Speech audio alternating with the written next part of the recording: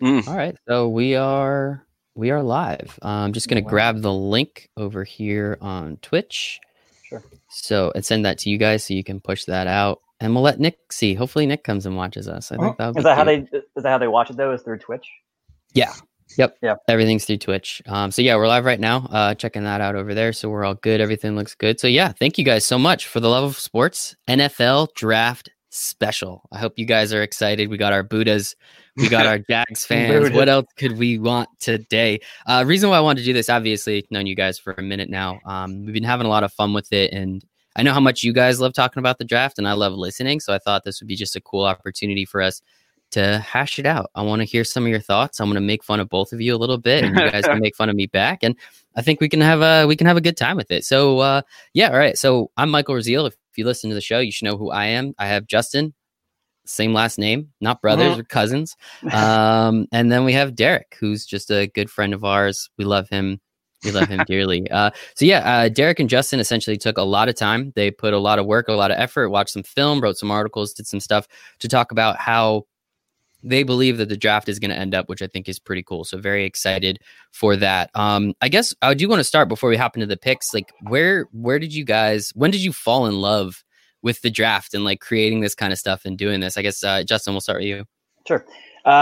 My love actually came in 2006. So it was the year the Jaguars drafted Mercedes Lewis, and then second round they went Maurice Jones-Drew. And I remember looking at him, thinking of, I mean, I don't know why, but thinking from a fantasy perspective, I was like, whoa, like if I can kind of start looking to some of these guys back when I was like 14, 15 years old, be like, all right, maybe I can kind of get like a little bit of a leg up on some of these people in the draft that I'm in, because I started doing a couple leagues even before I really started doing one.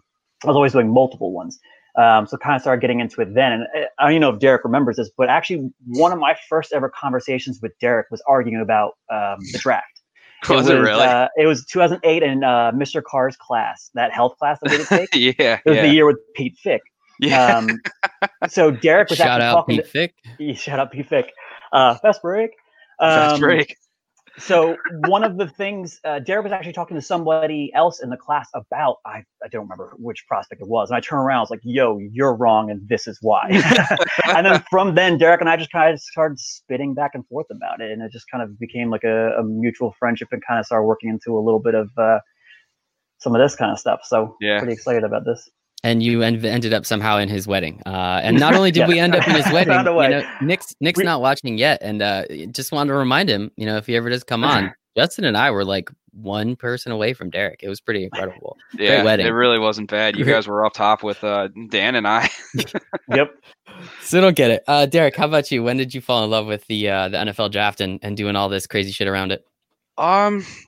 I think mine probably came about like junior, senior year of high school, when I actually started to get like really serious about like looking at different colleges and stuff. And for me, it was just like I really started to get into college football a lot more than, yeah, I was a Texas fan. Didn't go there. But just like, you know, really that's when my interest in college football kind of took off. Like I watched it sporadically before then. And to me, I just thought it was so cool to be able to watch kids go from like, you know, freshmen in college to just like killing it in the NFL.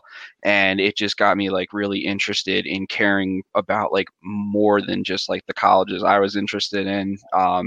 And like also paying attention to like other teams, like other than just the Giants, like, you know, trying to figure out like what other teams need, like what they, you know, need to draft. It just became fun, you know? Yeah, it is nice. It just, I mean, we're all pretty big college football fans too. So it's always kind of cool to see and project and feel like, okay, how's this guy going to do? What he's going to do? It's always just kind of cool in my perspective. And being a pretty agnostic college football fan, just really, I mean, hating Ohio State is essentially the only thing I do. I hate Michigan too, but you know, I like them one game a year. They never pull it through. The one game a year that I root for them, they never pull it through for me. But yeah, I mean, it's just always been super enjoyable to see, you know, these guys that you watch a lot on Saturdays, which I know we all watch a lot of college football, just to see how they can project or potentially play in, you know, on Sundays, which is always really enjoyable, and kind of seeing how that works out. So yeah, really excited that we get to do this. We get to hang out a little bit. We have the live stream going on Twitch right now for the Love of Sports. We're obviously recording this, probably going to push that up onto YouTube. And obviously, this is also going to be the podcast as well. So a couple different places people can listen to this, a couple different places people can hear it. So just give a little bit of background on what's going on. So we're going to go through all 32 picks as long as, we're not on here until like 12 o'clock at night, which if we are, it's fine with me. So we're going to go through all 32 picks the way it was done. Justin and Derek each went through and pretty much started with Justin, then Derek, then Justin, then Derek, and pretty much just went through. So I'm going to allow them to talk about their picks a little bit, let the other comment. I'll throw my 2 cents in. Like when we start talking about wide receivers, you guys know how much I hate drafting wide receivers in the first round. So we can talk about that a little bit. And obviously I want to talk about the Giants, of course, that's an easy one, but yeah, I mean, I think this should be pretty fun. So Justin, you had the first pick, correct? Yep. All right. Much just went chalk. Yep. Just the first pick in the NFL. Come on, dude. Give me a second. all right. You got He's a commissioner now. I'm the commissioner. You can boo me all you want, but I'm going to be on this stage. First pick in the NFL draft, the Bengals select Joe Burrow, quarterback out of Louisiana State. Hold that tagger. Yeah, let's go. So I mean, pretty simple, pretty self-explanatory pick. I mean, at this point, it's pretty much a foregone conclusion about who's going to go where with this pick, and it's going to be Joe Burrow. 55 touchdowns, like 5,200 passing yards last year is pretty freaking crazy. Easily one of the best prospects that we've seen since Andrew Luck. And I mean, we're going to kind of see how he can do at the next level, unless something comes up and he forces a draft day trade. This seems like this is going to be the pick. Yeah, I would agree with that. Derek, I'm assuming you agree with that as well. Yeah, I mean, there's really no other option for the Bengals. It's time to move on from Dalton, and Burrow's the best in the, coming out this year. So why not? It's crazy to me because I think I asked both of you this at the beginning of the year. I think, Justin, we watched the Texas game together, and Derek, we were obviously texting you during it because that's really all we do. And we were talking about the potential of Joe Burrow. Just, do you think he's a first round quarterback? And then by the time we get to later in the year, yeah, he obviously had the statistically greatest college football season ever. But it's just crazy to me how at the beginning of the year, you're hearing him maybe a third round pick, possibly a third day pick, fourth or fifth round. Now, all of a sudden, by the fourth game of the year, he's maybe a first round pick, and now he's a first overall pick. It is crazy to me to see kind of that, hate to use it, meteoric rise from pretty much, I mean, he had 16 touchdown passes last year. Yeah, it's like a junior at LSU. So how do you guys feel about that? Like the fact that like he pretty much, not that he didn't come from out of nowhere, he was highly touted out of high school, I think, if I'm not mistaken, going to OSU, transferring. Do you think there's any cause for concern there? Yeah, like I hate to say like he didn't beat out Dwayne Haskins. Haskins wound up throwing for 50 touchdowns in his one season, was a first round pick. So it's not like, he lost out to some scrub. And then, he goes to LSU, and LSU's never been known for being a QB friendly offense. They just haven't until this year with Joe Brady. So I think it is a little concerning. I don't know if it's so much concerning as it is that Joe Brady was really just able to take Burrow and play to his strengths and develop an offense around that, rather than like trying to pigeonhole him into doing something he's not quite as good at. So maybe he's not like the most scheme versatile quarterback, but like, with a creative mind, he can be a really good one. And he is a young offensive coordinator / head coach that can kind of replicate what he was doing at LSU. So something like that can kind of help him out. Plus, also, it helps that he kind of sat at Ohio State a little bit, kind of watched and learned from a lot of great coaches, a lot of great players that he was around. And then, also kind of helps when you have Jamar Chase and Justin Jefferson you're throwing to. True.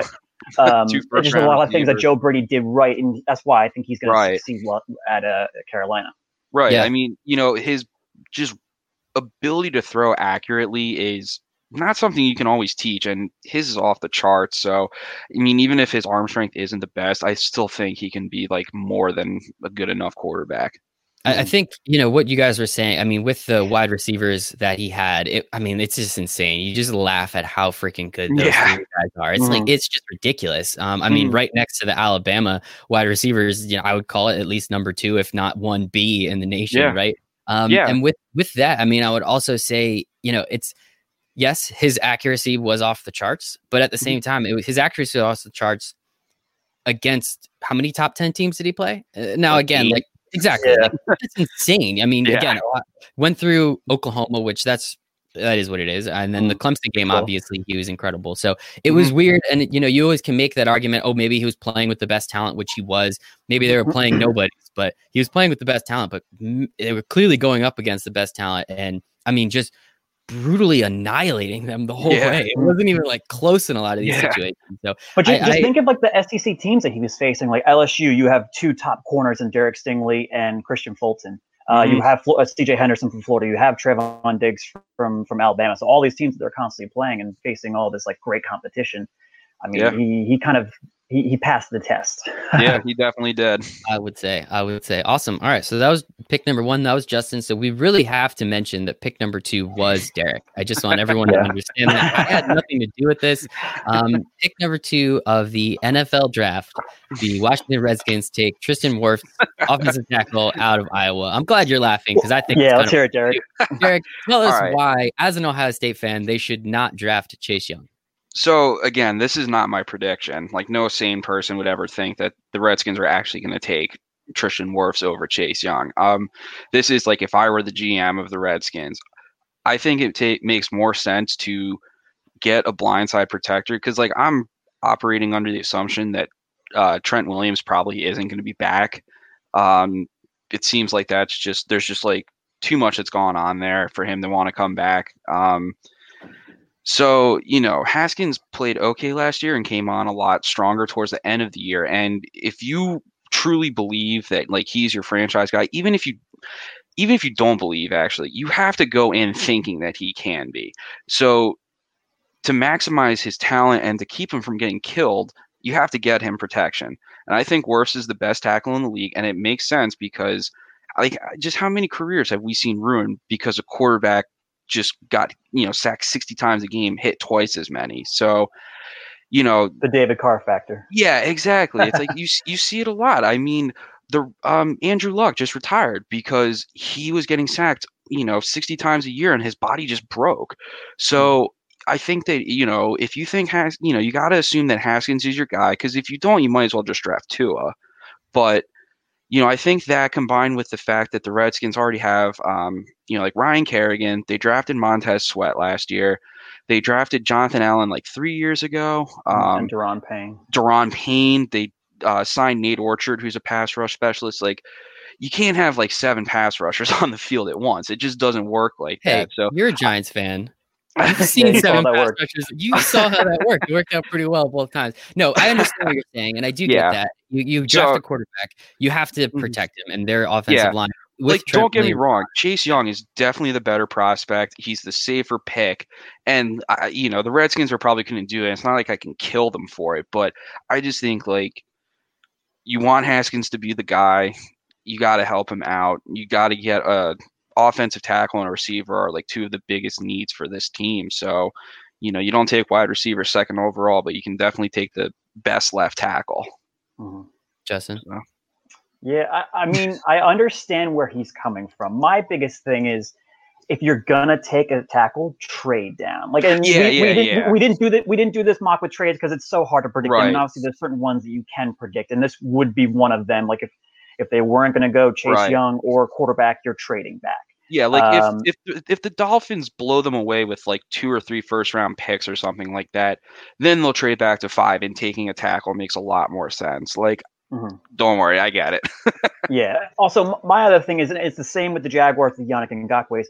I don't want to include the needs of teams yet until that player is traded. So, like, even though Yannick Ngakoue hasn't been traded yet, I don't want to go under the assumption that and then obviously just start making then again, coming back to edge rushers, you always need more edge rushers. Right. But you can only have 1 left tackle. You can only have 1 right tackle. The nice thing about Tristan Wirfs is he can play left, he can play right, and he can also play guard. Right. Which that kind of scheme versatility gives him a little bit of a leg up over, say, Jedrick Wills, who's only played right tackle in college and high school. So one of those kind of things that he doesn't, you can kind of move him around and maneuver him a little bit and put him in the best position to succeed. Yeah, definitely. And that makes sense. That was the point I was actually going to make is if this is the way they want to go, trading down would make the most sense. Yeah, trading with the Dolphins, trading with the Chargers, just letting them come up. You get all those extra picks, as you said, and they need a wide receiver. This is one of the deeper classes we've seen in a long time. So the opportunity to trade back, get a probably another first along with it, if not, from the Dolphins at least. And then the opportunity to then grab someone in the second round, third round, fourth round, whatever that extra pick is as the wide receiver would make a lot of sense too, which I think would be a lot of fun. So definitely, we all don't actually think this is going to happen. No. I appreciate your insight. I appreciate why you said what you said and the reasons behind it. It's good content. It's great content. Anything for the content, Derek. Anything for the content. That's pretty solid on Tristan Wirfs. So we can go to number 3, which now is kind of an obvious. The Detroit Lions select Chase Young, defensive end, Ohio State. Do you guys just want to talk about how incredible he is for a couple minutes before we move on? I want to know what he would have done against Rutgers if he was allowed to play. That's my. He would have broken the single sack record. He would have had 5 sacks that year, that game, and then he would have finished with 21, 23 sacks, something crazy like that. So something around there. Does Rutgers still cover though? That's the only thing that I care about. No. Yeah, actually, Derek, this is a great time to fulfill that bet that we made. This is a great time, isn't it? Rutgers covered the spread against Rutgers covered the fake spread against Ohio State that you made for yourself. So that's still pretty impressive. Yeah. I drank a beer out of a shoe. Yeah, whatever. But yeah, give me a couple minutes on Chase Young, and I mean he's otherworldly. He's incredible. Yeah. Derek, I mean, you saw him firsthand. You can take. Yeah, I mean, he's a guy. He was like a top 10 recruit coming out of high school. He played at like a powerhouse in Maryland, DeMatha High School. As a freshman, I think you started to see it. He was a rotational player, but he still had 4 sacks. His sophomore year, when Nick Bosa got hurt, he ended up finishing with 10.5 sacks, and was really pretty damn good that year. And there was a lot of, he was like a guy that was already being talked about as the number 1 pick after his sophomore year. And then this year, I watched every game and just I don't think I've seen a guy as explosive and sound technically since Clowney. He's really that good. His explosiveness off the line is insane. Larry Johnson, Ohio State's defensive line coach, is the best in the country. And, you see that with the Bosas, how their technique is really good. Chase Young's probably isn't as good as them yet, but it's still really advanced for, a guy who's 21 years old. And he really can change a franchise. I think the most common comparison I've seen for him is Julius Peppers, which makes sense. Just the body frame, the speed off the edge. He just has everything you want. And the crazy thing is he's not even a finished product yet. And I don't know if Matt Patricia is going to stick around too long to coach him, but maybe if you get another defensive minded coach in there, really can take advantage. And I wouldn't be surprised if this dude averages 15 sacks a year for the next 10 years. I like it. I like the hyperbole too. But at the same time, I do think he is incredible. I think he's going to be very, very good in some capacity, in whatever capacity. And I think here's a question. Do you think he will have the same type of impact on the Lions as maybe Joey did on the Chargers or Nick did with the 49ers? Yeah, I think so, because he'll be going to a team that also has Trey Flowers. So, he probably won't see, he'll probably see more one-on-ones than he would if he went to the Bengals or, I don't know, maybe to the Redskins. But I think he's going to have an opportunity early. He's going to go there and already be one of the best players on that defense. So, you kind of just got to let him get out there and get going. I love it. Let him get out there and get going. Yeah. So perfect. So with the number 4th pick, this is Derek's pick again. I know he just talked a lot about the last 2, but we had to let him have the Ohio State one. With the 4th pick in the NFL draft, my New York Giants select New York Giants. New York Giants select Andrew Thomas, offensive tackle out of Georgia. Obviously, we know the Giants need any type of person that can be on the offensive line. We saw Daniel Jones. Pretty much, he gets destroyed. He fumbles the ball. He got destroyed a bunch last year, so we'll see how it happens there. But I guess with Wirfs gone, why do you think Andrew Thomas is the second best tackle in the draft? It's funny because I actually kind of went full circle on Andrew Thomas. He was the guy after the season ended, I was typically slotting to the Giants, and then the combine happens and kind of get infatuated with Wirfs or Mekhi Becton or someone like that, and Andrew Thomas kind of got lost in the shuffle. But just going back through, looking at some of his film and just looking at his accolades and how he did, like, I use PFF a lot for offensive linemen because I think that they're actually really good with Merry offensive Christmas. linemen. Thank you. I think that Thomas, he was a 3-year starter at Georgia. He faced some incredible pass rushers. And I just think he's a true left tackle. I think his technique still needs some work, but like he's got the athleticism for it. And I just think that he's the guy that is accomplished and has the upside, and it just makes sense. Like Wills or Becton are a little bit more risky. So for the number 4 overall pick, I want a safer pick. And I just think Thomas makes the most sense. And, like you said, got to keep Daniel Jones upright. Yep. Justin? Yeah, I was going to say, pretty much going off of what Derek said, is of the 4-5 main offensive tackles that are coming out in this year's draft, Thomas is definitely the safest of all of them. So having him and kind of just, he's like one of those plug and play players, just like put him in there, put him at left tackle, and he'll be good. He won't be anything exceptional. He won't be one of those all-time greats, but he's going to be a solid left tackle that you can rely on and depend upon. Yeah, and I mean, and I think with the Giants situation, maybe you start him off at right tackle, because you still have Solder probably for the next year or two, unfortunately. So you can, get him used to the speed of the league on the right side, and when they dump Solder, move him over to the left side. Yeah. Hopefully, never forget, Nate Solder gave up more sacks than Eric Flowers. Yeah, that's really literally something. Never ever forget that. Next time anyone out there complains about Eric Flowers, me being one of them. Eric Flowers just signed a contract extension with the Redskins, though, at guard. So it's kind of funny. Dolphins, 33 for 30. Sorry, yeah, Dolphins, yeah, that's right. But it's funny because the Jaguars actually started him out at guard, and then it's kind of funny seeing how he's improved upon just that little position switch. So hey, man, you never know what a position switch can do on these players. If it works, it works. I don't think anyone's going to complain about it. So I want to stop here for a second because I think this is a really great point. We talked about it at number 2 with the potential trade. If the Redskins actually want to, they are looking to take an offensive lineman. Most likely, you're going to try and trade back right here. Even if we don't, play with the first couple picks, assuming Chase Young goes 2, and then, the Lions and the Giants are 2 really great spots for one of these teams, such as the Dolphins, the Chargers, potentially the Panthers to move up. What do you think is the most, I don't know, I don't want to say best case scenario. Looking at it from a Giants perspective, Derek, you can comment on the best case scenario. But Justin, from like the most realistic scenario, which one of those 3 teams do you actually think could trade up to 3 or 4 to grab either Tua or Herbert, whoever they have a little higher on their board? Yeah, I mean, it's definitely the Dolphins. The Dolphins have the ammunition to move around.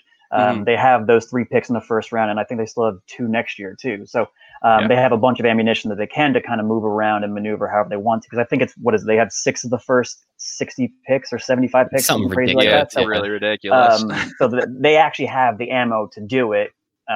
Whether they want to do that remains to be seen. Because I mean, just from everything that's been coming out, it sounds like they're totally okay with whatever quarterback falls to them at 5, and that way they have the pick 18, they have the pick 26 to take running back, offensive line, linebacker, best player available, kind of wherever they want to go. Because of the free agency moves that they made, their defense looks pretty good. It's going to kind of come down to the offense and whatever rookie quarterback they're going to rely on. Yeah.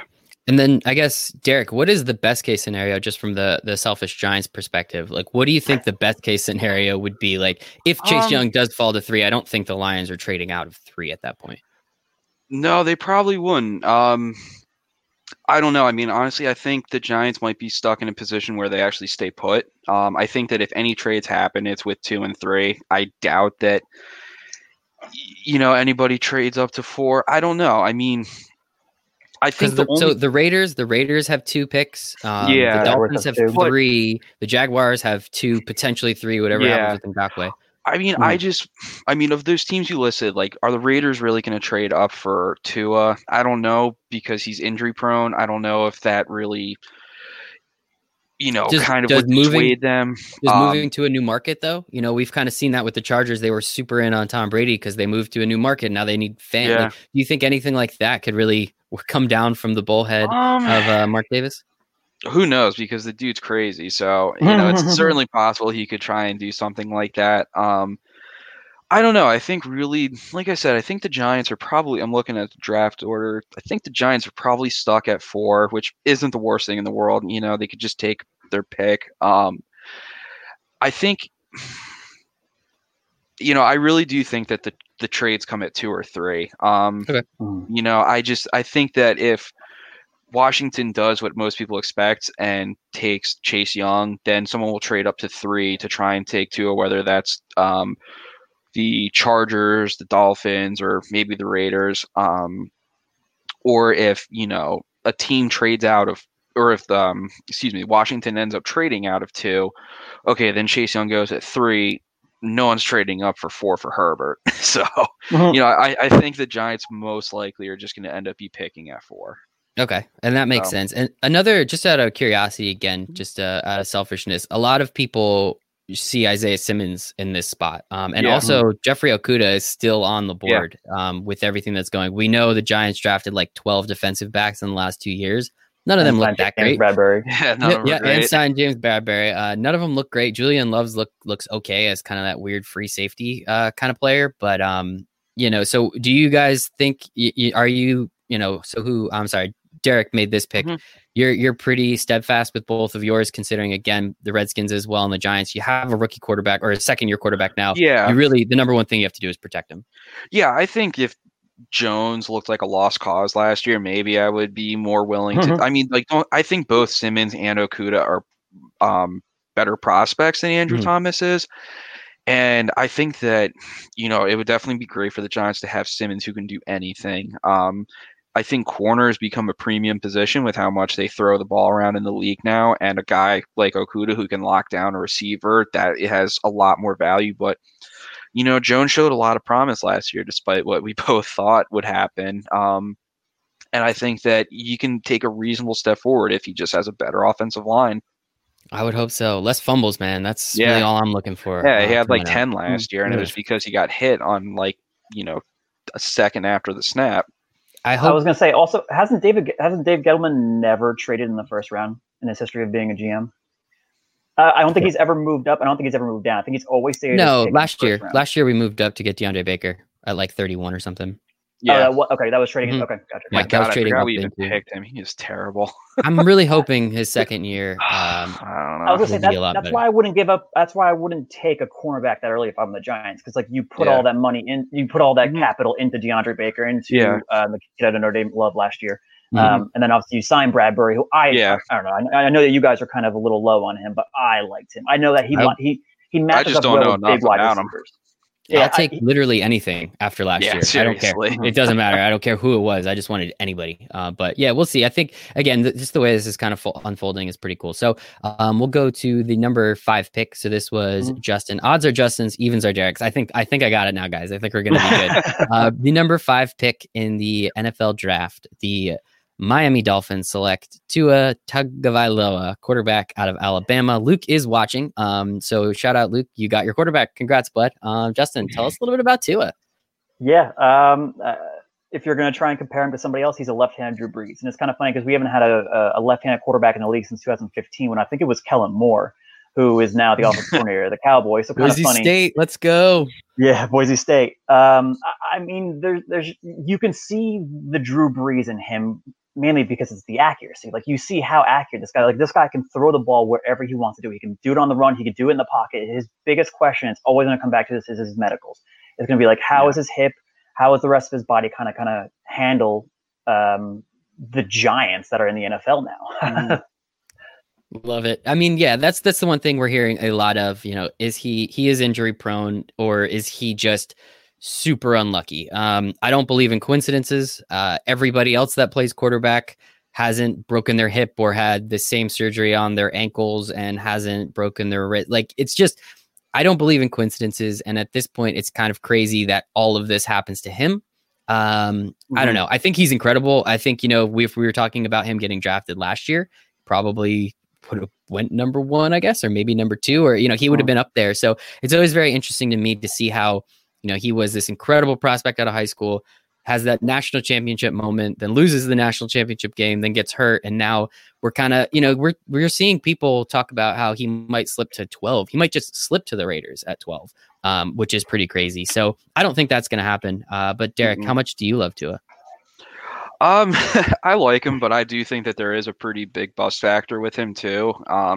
Not just the injuries like you mentioned, but, you know, he kind of struggled against some of the better defenses that he played throughout college. I mean, you go back to his sophomore year, like everybody got really infatuated by what he did in the national championship game against Georgia, and it's like hard not to be. But there were a couple of games like LSU the past 2 years, the national championship game against Clemson, where it's kind of equal firepower on both sides, and he just tends to struggle a little bit more against like those better defenses. And he is a great talent because I think even though he doesn't have like a rocket arm, his arm is tremendous. Like his accuracy and ability to just put it like right on the money, especially downfield. He really took advantage of receivers like Henry Ruggs and Devonta Smith.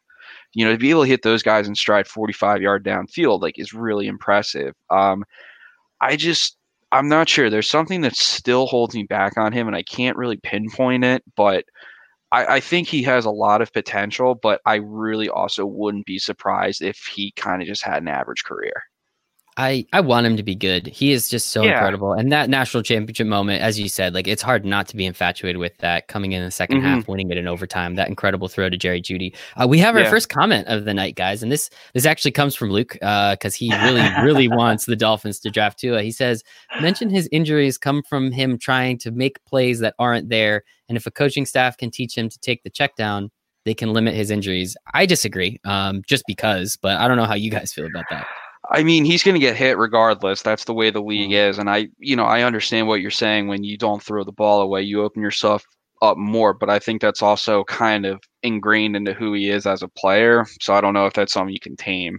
Exactly. I was saying, even just watching Deshaun Watson, that's kind of how he was playing while he was at Clemson. Now that's kind of how he was playing in Houston. And then look at the kind of hold your breath every time. Yeah, and you're like like, all right, like hopefully he makes it okay. It's funny because I was watching the game where it was just like a random game that just had on an NFL Network earlier, and he just went down with an ankle injury. Like, he got tackled. It was kind of funny. He was out of the pocket trying to make a play because that's like, you're playing to win the game. Like, he's not just going to sit there and just all right, I'm just going to throw it away. Like, no one, like Brett Favre didn't do that. I mean, screw it. Like, if that's ingrained in your body and in your muscle memory, do what you got to do. Because if you're not going to do that, all of a sudden there's a hesitation and it takes that split second. All of a sudden he gets crushed from the backside. Yep, that's exactly it. And he has a weird backside because he's left-handed. So I think we might, let me just double check. I think we're going to talk about that a little bit later potentially. But I think that's a solid amount on Tua. Anyone else out there? I mean, if you are a fan of college football, you've seen him play in some capacity. If not, you're not really a fan of college football. He's must-see TV, and it's like definitely something that like the Dolphins need. I mean,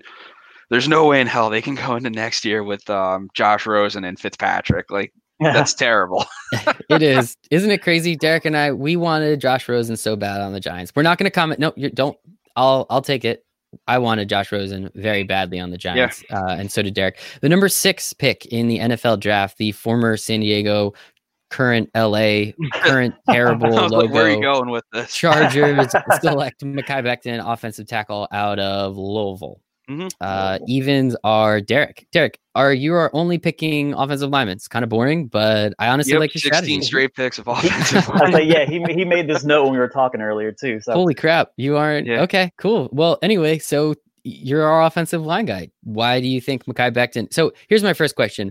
Why is it worth it for the Chargers to take the 3rd best offensive tackle at the 6th overall pick?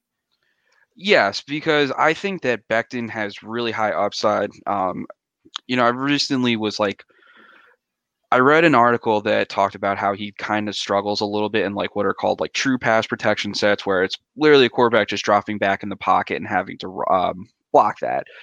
Not so much designed rollouts or screens to the other side of the field, stuff like that. And he struggles a little bit, but like you look at what he did at the combine and like what he can do when he really is in a groove technically, and it's insane.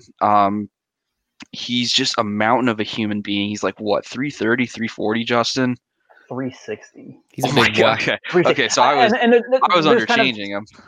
Yeah, I was gonna say there's some kind of we don't know what weight he kind of played at last year. Like, he was around like the 340, 355, because obviously they're going to lose some weight while they're playing, while they're conditioning, all those kind of things. And sometimes certain offensive line coach want them to kind of try and stay at their weight. That way they don't kind of start dipping off towards the end of the season. So right.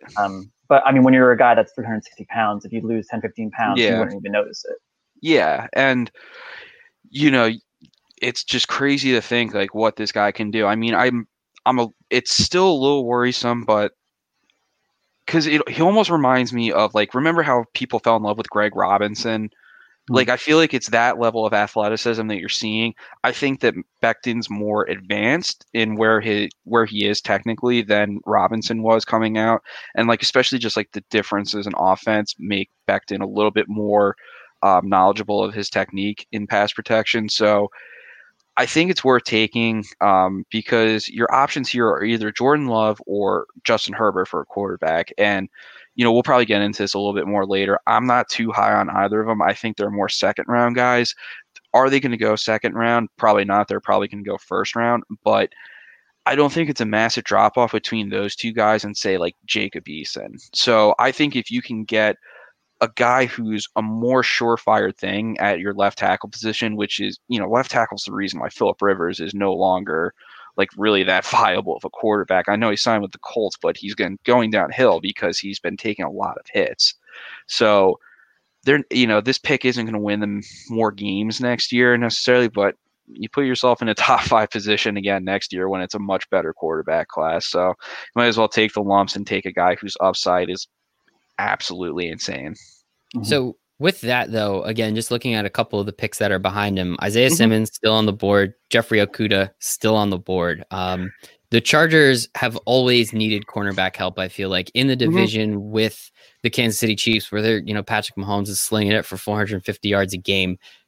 Again, it's a hard transition for any college cornerback to go right to the NFL, but the same essentially applies there as well. Like, okay, he might not be great next year, but Okudah can then turn into be potentially one of the better cornerbacks in the league at some point. Wouldn't that make sense considering Patrick Mahomes is probably going to be around for the next 10 or 15 years? Justin says no. I'll let Derek define. Okay, no, Justin's talking. No, go ahead, Justin. I was going to say mainly because their cornerback play is pretty set right now. Like they signed Chris Harris, they have Casey Hayward, they have Derwin James at safety. It's like and Desmond King still, right? And Desmond King is still around. Yeah. It's like you're pretty set at corner right now. If you want to kind of go a different route, then that's totally okay. But I wouldn't go corner. There is a lot of people. I think it's Matt Miller is one of the big ones where he really wants Isaiah Simmons and Derwin James on the field. Yeah, I see that, and it's that to me like it sounds like that would be fun to play in like Madden, but like that's just really not going to work like in a professional setting. I just don't think. But that pick, if they do go with Isaiah Simmons, that would combat the whole Chiefs' philosophy of this fast, high flying offense. And that way, you can take an Isaiah Simmons and he can line up against Travis Kelce. You can take Derwin James and he can match up against one of the receivers over there. So that way, you can kind of have one of those guys. And you could do Ohio State and Michigan both do that. They have like same position. They're called different names, but essentially it's a strong safety, weak side linebacker hybrid. So, maybe if Anthony Lynn is a pretty creative guy, maybe if he's feeling, like he's up to the challenge of it, you take Isaiah Simmons and you move him to an outside linebacker, but don't they also run a 3-4? Yeah. So I don't know if it makes enough sense. Maybe you could put him inside, but I just think like, they would find different ways to scheme it.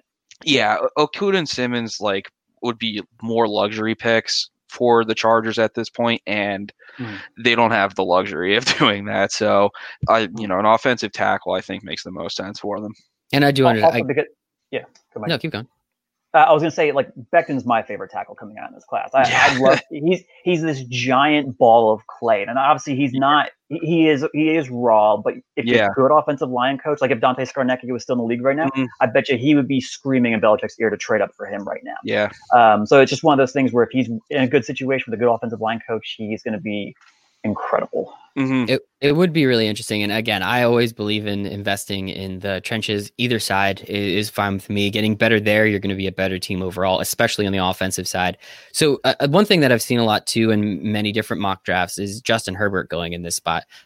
I don't like Justin Herbert. Derek, I know you don't like him. Justin, I don't think you like him too much either. But this is hate him. But this is a spot where you're seeing it a lot. So can you see? I mean, again, you're going to overdraft a quarterback in every situation except the number 1 overall pick, because you can't overdraft him there. You have to assume that you take one. As we saw with the Giants taking Daniel Jones at 6, no one was happy about that, but you found your guy. If you think he's going to be the guy for 10 or 15 years, that is something that's possible. Can you see, I mean, we can obviously see it, but how do you guys see the Chargers potentially, looking at, one of the 2 quarterbacks left in Love and in Herbert as well at this point? I mean, if there's a quarterback that you want, you take him. It doesn't matter. Like, it's the most important position in sports. Like, you need a quarterback. If you don't have a quarterback, you can't win. Like, we see week in, week out now. Like, it's just such a difference maker if you have a good quarterback, between if you have an average quarterback or if you have a bad quarterback. You see the wins and losses, and you see all that. Yeah. It makes sense. I'm just kind of curious. So number 7 overall, we kind of told everybody, but the Carolina Panthers select Isaiah Simmons, linebacker / something out of the University of Clemson. Hold that other Tiger. The odds are Justin. I mean, this one seems pretty easy, right? Best case scenario for the Panthers. Yeah, and honestly, it came down to him and Jeffrey Okudah. Cornerback's a huge positional need for them, but they need a face of the defense. They need a guy in the middle, or a guy that's just a Swiss Army knife, a guy that you can throw at middle linebacker, right side linebacker, or weak side linebacker, strong safety, free safety. He can cover the slot corner, so he can do anything you need to do. And what kind of a better guy to grab right there than a guy who can just do it all? Yeah, you lose Kuechly. They also did lose Bradbury, obviously, again, to the Giants. So I can understand them going Okudah there as well. Derek, I mean, we've kind of talked about him a little bit, so we don't need to spend too much time. But yeah, losing Kuechly and not quite replacing him, because it's not the same thing. But as you said, kind of face the defense. That'd be pretty sweet. Yeah, and I mean, he's already a fan favorite, being that Clemson's in South Carolina. Charlotte's not far away. That adds to some excitement. Now that you lost Cam Newton, there's not as much fanfare there. So, he just makes all the sense in the world, and he really is an incredible talent. It's a no-brainer pick. They should be running up to the podium if he's there. Well, can't do that this year. It's going to be virtual. Yeah, true. Gotcha. They can slam the send button. Yep. Hammer the enter, hammer the return. Smashing it. I love it. Awesome. So just to recap a little bit, we have Joe Burrow 1, Tristan Wirfs 2, Chase Young 3, Andrew Thomas 4 to the Giants, 2 and 5 to the Dolphins, Becton to the Chargers at 6, Simmons to the Panthers at 7. So Derek, the theme of the night is evens are Derek, and so are offensive tackles. The Cardinals at 8 overall select Jedrick Wills, offensive tackle out of Alabama. Derek, first, why do you love all these offensive tackles? First, I have to ask that. It's the premium position. There's 3-4 premium positions: quarterback, defensive end, offensive tackle, and like I was talking about before, now corner, with how much they throw it around. If there is a guy that you think can man a blind side for, or, honestly, either end for 10 years, you want to take him. And, the Cardinals have kind of struck out with some draft prospects at offensive tackle and just in the line in general over the past few years. And, Cliff Kingsbury's offensive philosophy is push the ball down the field. Well, you need time to set up those plays. Those plays don't happen if Kyler Murray gets hit, under 2 seconds every time. So just makes sense. I think the fact that they fleece the Texans out of DeAndre Hopkins eliminates any chance of them taking like Jerry Jeudy or CeeDee Lamb here. Lamb was actually the one guy that I really was doing a lot before. I thought it would be fun to pair him with Kyler Murray, but you need protection. So I just think that makes the most sense for them. So here's a question: with a quarterback like Kyler Murray, that, a lot of quarterbacks now are, quote unquote mobile. He a little bit more so than other. He scampers around there for a little bit longer. He runs around. Do you take that into account when, as a GM or as, just a guy on the internet on a Thursday night picking, picks? Like, how did you take that into account when seeing like, okay, this guy makes sense just for that, I guess, scramble factor a little bit more? That's literally what I was going to say. And I was going to congratulate Derek about making that pick, because yes, he's only played right tackle. That's totally fine in an offense with Kyler Murray, who's going to be scrambling all over the place. Like, you need a guy who's going to be able to sustain his block and just hold his block for as long as possible. And shout out to one of our few viewers. We're actually up to 13 guys. I don't know who's watching, but we appreciate all of you. Luke keeps texting me, and he said he really wanted Jedrick Willis to go to the Dolphins if they did get Tua, just because of that, right tackle / blindside effect, which could have been really helpful. But if he's going to the Cardinals, it is what it is. Unfortunately, Wills is probably going to be long gone by the time the next pick for the Dolphins comes up. It is what it is. So now we go to the number 9 overall pick. Justin got to pick. Did you guys do odds and evens so that Jared could get the Giants? Yeah. And get the Jags? Yeah. Just out of curiosity. Yeah, but I don't think I won the Jaguars pick. So this is the one that I wanted. True. So that's true. So number 9 overall, Jacksonville Jaguars take Jeff Okudah, this cornerback out of Ohio State. I mean, we've obviously talked a lot about him. It's pretty easy. The Jags lost their top 2 cornerbacks last year, Jalen Ramsey, and then they just traded away AJ Boye. Yeah, Justin, how well do you think he actually fits into the defense? And again, how far is that learning curve for him to then become one of the best cornerbacks in the league, so you guys can trade him away again in a couple years for a couple years? Yeah, thank you. Yeah, I know my team is great. So it's just one of those things where he's going to play the same exact position as Jalen Ramsey. He's going to play that press man. He's going to be up in one of the receivers' faces, and then the rest of the defense is going to kind of do their thing. He's going to be somewhat on an island. It's one of the things that Jalen Ramsey complained about quite often, was that he wasn't on an island 100% of the time. He was on an island like 60 to 75% of the time. So I think he comes and he slots right in. He becomes the de facto number 1. They have another good cornerback too in Trey Herndon. So they are hurting for corner. But if you grab Jeff Okudah, it instantly makes that defense so much better, because you still have some of the edge rush pending Yannick Ngakoue, but you still drafted Josh Allen last year. You still have some pretty good guys returning this year. So it'll be one of those things. Plus you have an arsenal of picks to kind of bolster more of that edge rush. I like it. Derek, comments? Yeah, I mean, he's really just a true shutdown corner. His raw speed isn't as great as you would like it to be. I think it was like a 4.48, which is still good, but you compare that to Marshawn Lattimore and Denzel Ward, both ran in the low 4.3s. But I mean, you see the picture of him at the combine, the way he's built, it's just the perfect build for a corner. He's got the size, he's got length and everything. And, again, I watched his progression. His first game, I think that he started, was the Cotton Bowl against USC. And that game sucked. Yeah, it wasn't the best. But, he still he's played really well. He gave up some throws to Sam Darnold, but looked solid. His sophomore year, he saw more playing time, but didn't really click until the Rose Bowl game against Washington. And then, this year is kind of the same thing with Chase Young, where he's a guy that everybody's kind of saying this, he could be a top 15 pick with a really good year. Well, now he's, he might end up actually being a top 5 pick. That's just the potential that he has. So, that's the point I was going to make, is in a lot of these situations, in many of the mock drafts you see, obviously, with Chase Young going 2, a lot of the times you see Okudah going 3 right to there, the Lions, which is incredible. I mean, Ohio State's defense, Texas, horns up, always talks about being DBU, but let's be honest, no, it's not even close. It's not even a question. Right, it is 100% Ohio State right now. Yeah, so I think the argument comes down to either Ohio State or LSU. Yeah, and honestly, I don't even think I still think it's Ohio State. So take that and run with it.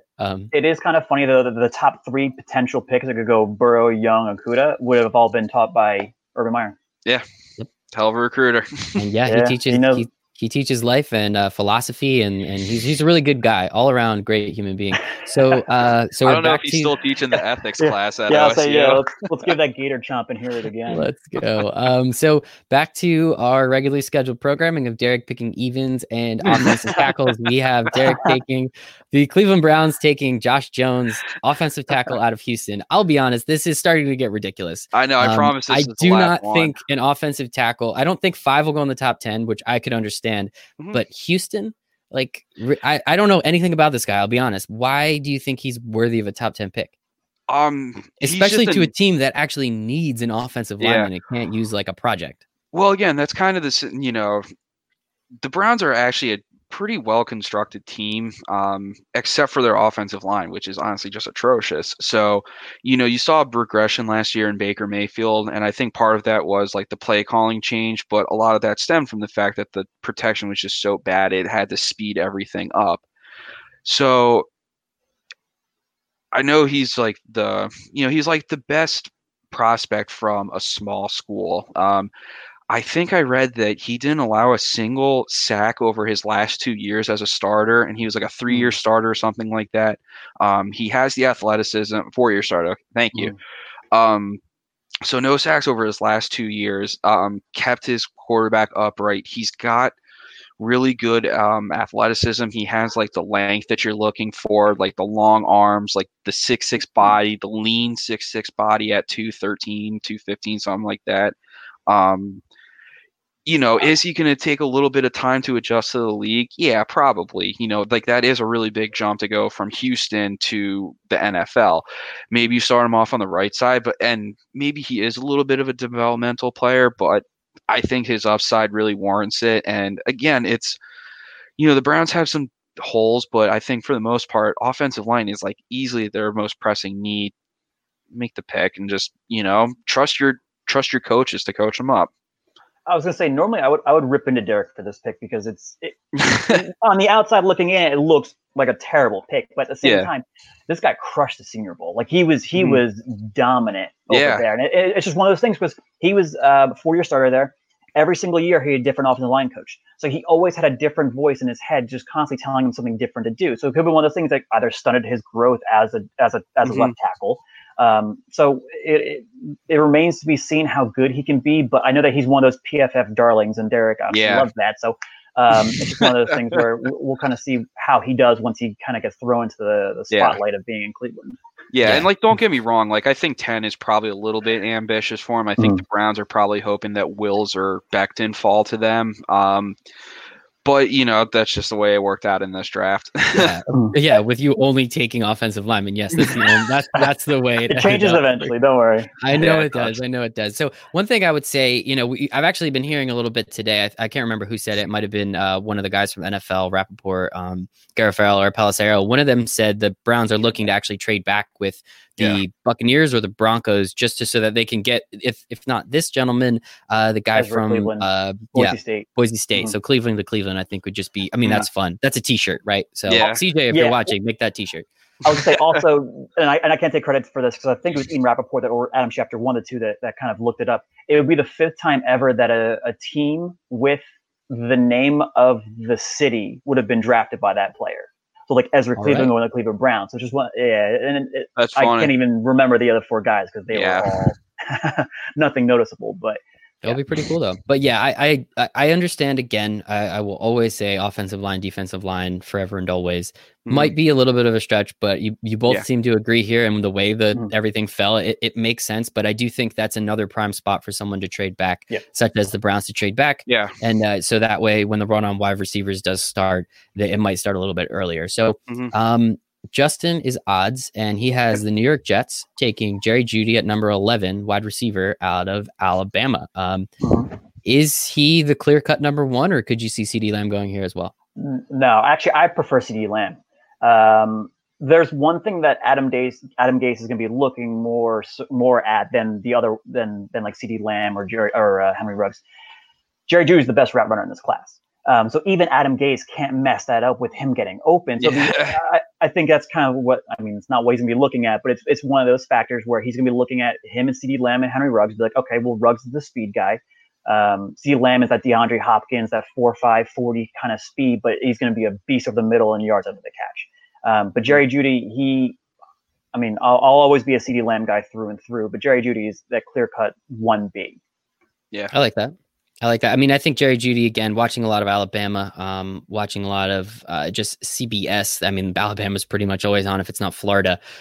It was just so enjoyable to watch those 4 guys essentially, or 5, no 4. 4. So you had Jerry Jeudy, you had Henry Ruggs, Devontae Smith, and Jalen Waddle, still incredible. Like he's still really, really good. Probably going to be a 2nd-round pick next year. I'm assuming. Same Smith first. You think Smith? They're first. He's that good. It's going to be insane. So maybe having Tua throw to you, and it's the chicken or the egg, which one came first kind of thing. But I think it was just so much fun to watch, and I think that part's pretty fun too. So the Jets, yes, they need a wide receiver. They do have to help Sam Darnold. They also don't have a very great offensive line. I know they've done a couple things to improve that this year, but I mean, again, the way the board fell, if we're taking, some dude out of Houston at number 10, it's going to be a little difficult. But in other situations, can you see them instead of, foregoing the wide receiver to potentially take one of the top 4 offensive tackles if they're still on the board?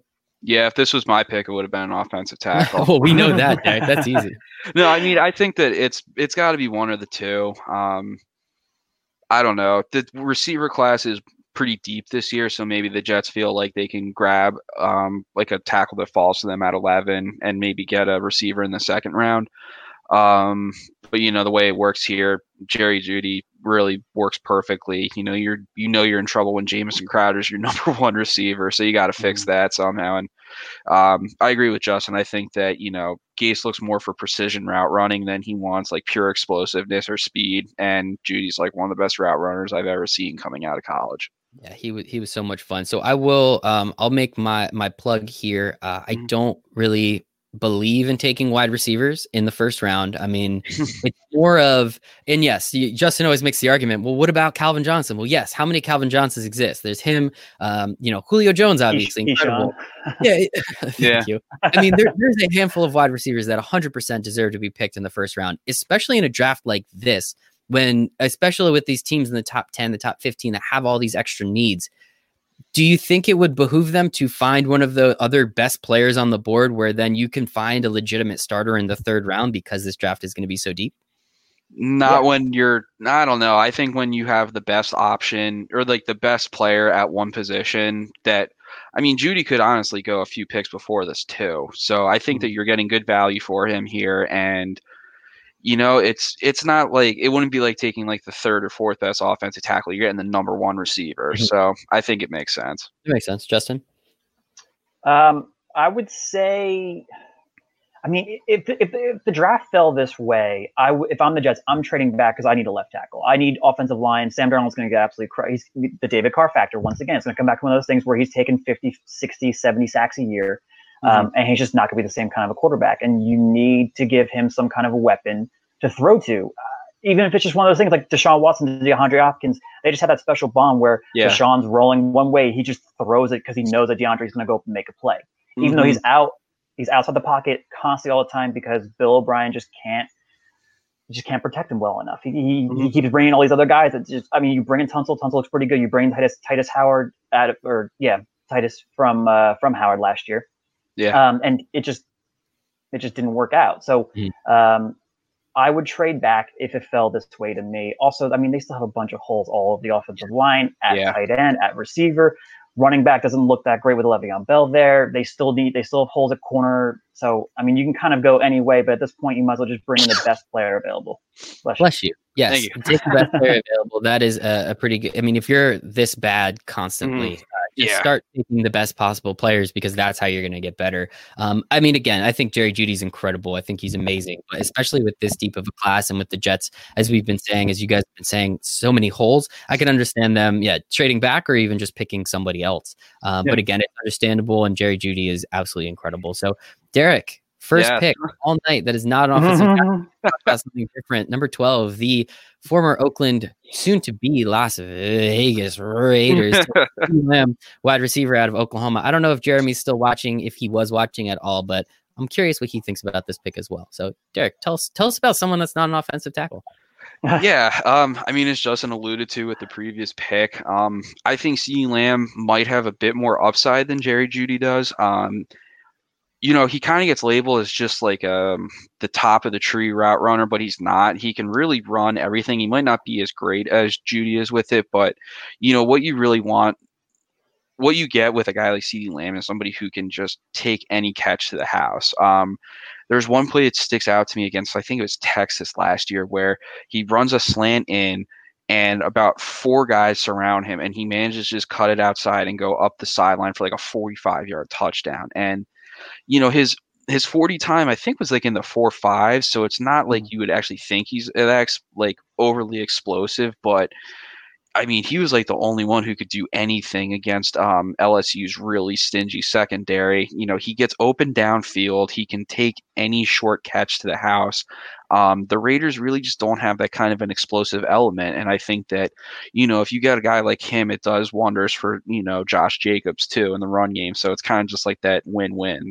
Mm-hmm. Awesome. Justin? Yeah, he has the best vision of any receiver that you're going to see coming on this year's draft. Like, Yeah. he'll catch a ball and then he has eyes in the back of his head where he knows that he can stop on a dime and just kind of just buoy around it, just kind of just go around him just a little bit, and then he's out to the house. So, and I know that, I mean, just going off of, I mean, these years of watching NFL Network and watching Mike Mayock and the guys that he alludes to, he wants dogs, and CeeDee Lamb is that kind of a guy that's going to go out there and he's going to run block. He's going to do everything that you need to do to put your team in the best position to win.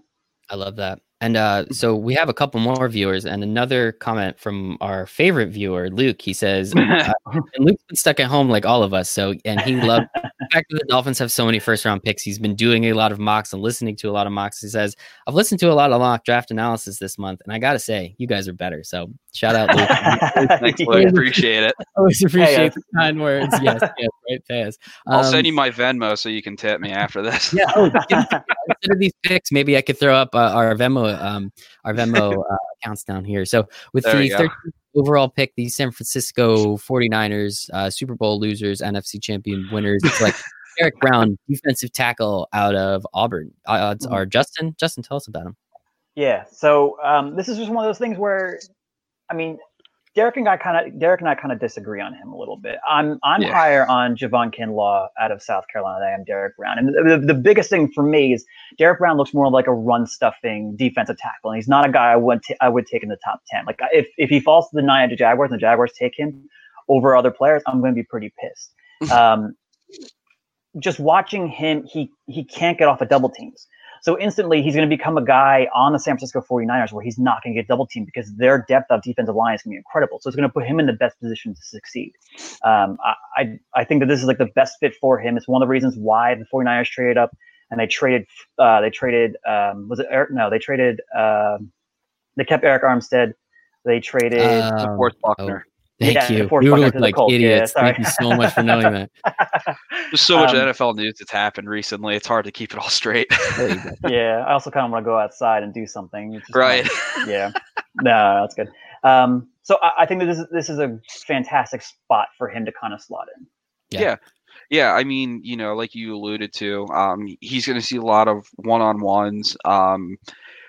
To me, he's a true 3 technique. You line him up over the shoulder of the guard and let him shoot the gap. He's not a nose tackle. He's not going to command, multiple blockers. But if you put him in one-on-one scenarios to rush the passer, he can collapse the pocket. And quarterbacks, I think, hate that more than someone coming off the edge, just someone right in their face because they can't step up. So, with how far, what is that? 13th pick, this makes too much sense. Mm-hmm. And so one thing, I think this is a really interesting spot to talk about this too. I mean, earlier, like right after the Super Bowl and right after the national championship, Derek Brown was being projected in the top 4. You and I both talked about him potentially being on the Giants and now potentially dropping back into the teens. What did people see through this draft season, let's call it, that, he could potentially drop up to 10 spots in a situation like this?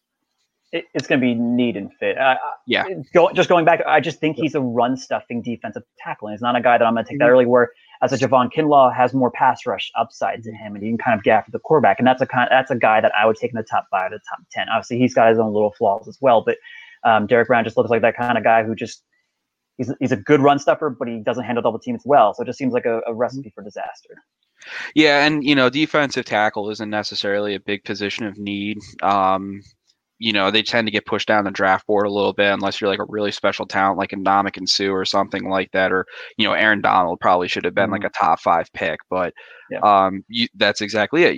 He was a really good talent coming out and he got picked like 11, 12, 13, something like that. So, it's just kind of how teams value certain positions. If I'm not mistaken, he had short arms, right? Something like that. And he's only like 6'1". He was short. Oh, okay. Yeah. Well, hey, joke's on everybody else because he signed $100 million. Incredible. So and they took Glenn Robinson with the number 2 overall pick ahead of Aaron Donald. So even the Rams didn't see him as this kind of a player. Well, he's there now, and I'm sure they'll cut him in the upcoming months. So with the 14th overall pick, the Tampa Bay Buccaneers, the Tampa Bay Brady's, the Tampa Bay Brady's, they select Christian Fulton, cornerback. Chrissy Tan out of LSU, one of the DBUs. Derek, again, no offensive tackle. This is kind of sad. I was getting to enjoy that, but tell us a little bit about Christian Fulton. Well, it's funny because I actually did want an offensive tackle because that's the Buccaneers' biggest need. It's been a problem with them for a while. I think it's part of the reason why Jameis really struggled was because his protection was so bad, and he just kind of, he kind of does suck too. But I think it was part of the fact that he was being rushed a lot, that he just kind of let the ball rip before he was ready. And Brady's 43 now. I mean, he's getting old. He needs a good left tackle. So that's kind of who I really wanted. But at this point, there's not one I'd feel comfortable with, like Ezra Cleveland or Austin Jackson. Not somebody I would want, here at 14. So kind of just look to their next biggest need, which is in the secondary. I think that Fulton's probably actually like the third best corner after CJ Henderson, but I think Fulton's more scheme versatile, and defensive coordinator Todd Bowles likes to mix up his coverages and isn't just going to leave him on an island. So I think the fact that he has more scheme versatility over Henderson is why I went with him here. Makes sense. And the other thing going off of the biggest thing with Henderson is that he doesn't tackle. It's not even that he's not even willing to tackle. Yeah, and Bruce Arians is not a coach that's going to stand for that either. So that would just be a personality clashing with each other. So I think Fulton is like a bit of a more maybe not safe, but versatile pick here. And I was going to say, we talked about it a little bit with, right here would be a great spot if the Browns and the Bucks potentially flip-flopping picks or players, because, however that works, the opportunity there. I know I've seen recently that OJ Howard is potentially on the market. I think I saw that yesterday or today, maybe. I mean, they signed Cameron Brate to a really weird, like 6 for $40 or something, like a weird, wacky contract for football. I never understood why they needed OJ Howard, considering they had Cameron Brate. I think he was great. And now with the rumors running amok about Rob Gronkowski, you don't need 3 tight ends potentially, which would be ridiculous. But yeah, Justin, I'm sorry, you were going to say something? Well, kind of just going off of what you just said there, I don't think there's a way that they trade OJ Howard unless they get blown away with something. Like Tom Brady loves his tight ends. Yeah. Why would you take it? Like, Tom Brady was at his best when he had 2 tight ends with Aaron Hernandez and Rob Gronkowski. So why would you take away that option for him? I get that there's too many mouths to feed in, especially when you add a running back in. Hopefully they add a running back in. It's going to do worlds for that offense. But just like Derek said, they need a left tackle. They need somebody that can protect Tom Brady's blind side because he can't sustain that many hits. Right. And how much better do you think the defense is going to be, minus 18 to 20 interceptions? Yeah, true. Right? Like if the defense is on the field that much longer, Jameis threw 30 interceptions last year, if not 31. If I'm not, I think no, it was 30 because it was 30. It was the pick six. It was the pick six. I mean, Tom Brady's what? He's going to throw 10, 12 picks maybe, and it'll be like one game with 3 picks. So it's really not even going to be that crazy. So I mean, how much the defense was solid last year, but how much better do you guys think they're going to be if they don't have to deal with constantly coming back onto the field only a couple plays after just being out there? Yeah, I mean, you give it kind of feeds off each other. If you give why is his name escaping me? The pass rusher, Shaq Barrett. If quarterbacks have to spend more time in the pocket because you have somebody like Christian Fulton blanketing your number 1 receiver, that leads to more opportunities for them too. So, that's just how like the defenses work off of each other. So, don't forget about the 3-fingered wonder either. Yeah, Jason Pierre-Paul. And they read and Ndamukong Suh too. Mm-hmm. Yeah.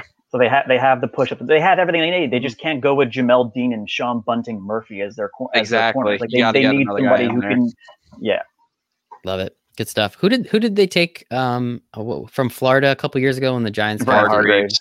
Yeah, didn't he get cut last year or something? Yeah, he was bad. Yeah. Jokes on him. Turns out having a 5'9" corner at your outside corner isn't a good idea. Surprise! Learn something new every day. So we are now to the 15th pick, almost halfway through. The Denver Broncos select Henry Ruggs III, wide receiver out of Alabama. Justin, tell us a little about Henry Ruggs. Yep. I mean, he kind of looks like a Tyreek Hill clone, just a little bit taller and just not as thick. Yeah. How many seats? And better route runner too. And better route runner, yeah. And he doesn't have the off-field issues that Tyreek Hill had. So it's just one of those things where you have a number 1 wide receiver in Courtland Sutton, and the best thing for Tyreek Hill is having a number 1 guy in Travis Kelce. You have those other options that he can just kind of utilize his speed. But going off of what Derek said, he has the route running ability. He's just a better route runner than Tyreek Hill was when he was coming out of college. So kind of slotting into the spot and just matching up with Drew Lock, I think it's kind of a match made in heaven for them. And I think it's one of the reasons why the Broncos are desperately trying so hard to move up in the draft, to try and grab one of these top 3 wide receivers. Yeah. Derek? Yeah, I mean, again, the only other position I could really see them maybe going here is offensive tackle, because Garrett Bowles might be the worst left tackle I've ever seen in my life. So, but again, it's still too early for me to take a guy like Ezra Cleveland or Austin Jackson. And, you know, Ruggs adds a speed element that Cortland Sutton doesn't have. So you get a little bit of dynamic playmakers at that position. Makes sense. And so, I mean, you see it, you know, Drew Lock, is not Patrick Mahomes, but man, he can make a lot of different throws, and he's a lot of fun out there. And we've seen what Patrick Mahomes can do with Tyreek Hill. And then, as Justin said, with Travis Kelce. So you can have Cortland Sutton, you can have Henry Ruggs. And Derek, I asked you this question earlier, so I'll ask it to Justin, kind of knowing the answer. Is it worth it to take the 3rd best wide receiver at 15 overall, as we were talking about before, taking potentially the 3rd best tackle at 6? Like, is the 3rd best wide receiver that much better than any of these other areas in need? I think he's a little bit different just because he has this speed factor that some of these other guys don't have. And yes, I mean, you have Brandon Ayuk and you have some other wide receivers who are just incredibly fast. But Henry Ruggs has the route running and the route tree to come with it, plus coming from a great offense in Alabama.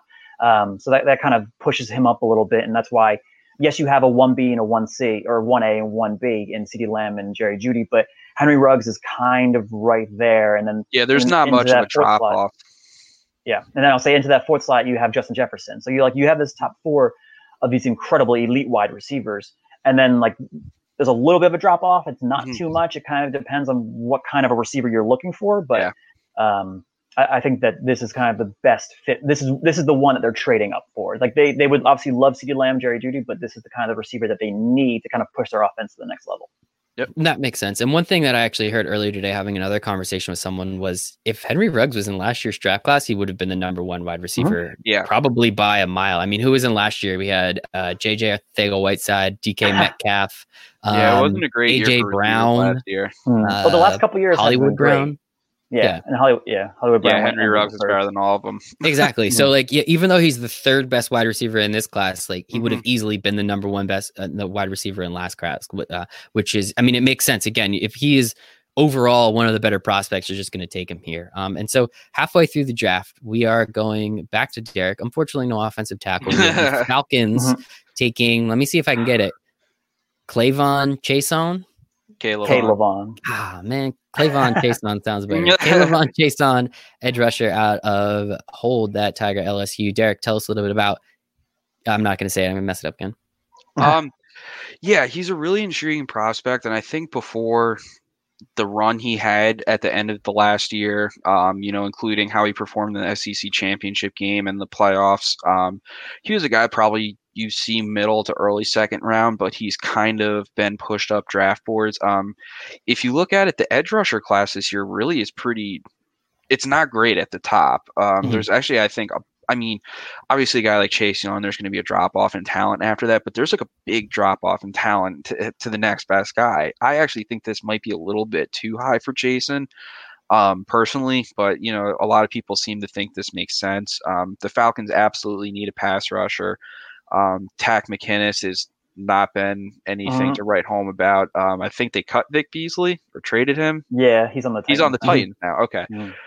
And they signed Dante Fowler to a giant deal, but we know. I just don't, who knows how effective he'll be. Chasen has everything you're looking for. He's got the long, lean body. He's really explosive. He's just more of an athlete right now playing football than like a true pass rusher. So I think he's got development. You'd like to think that a defensive-minded coach like Dan Quinn, who's coached up some pretty good pass rushers, can get most out of him.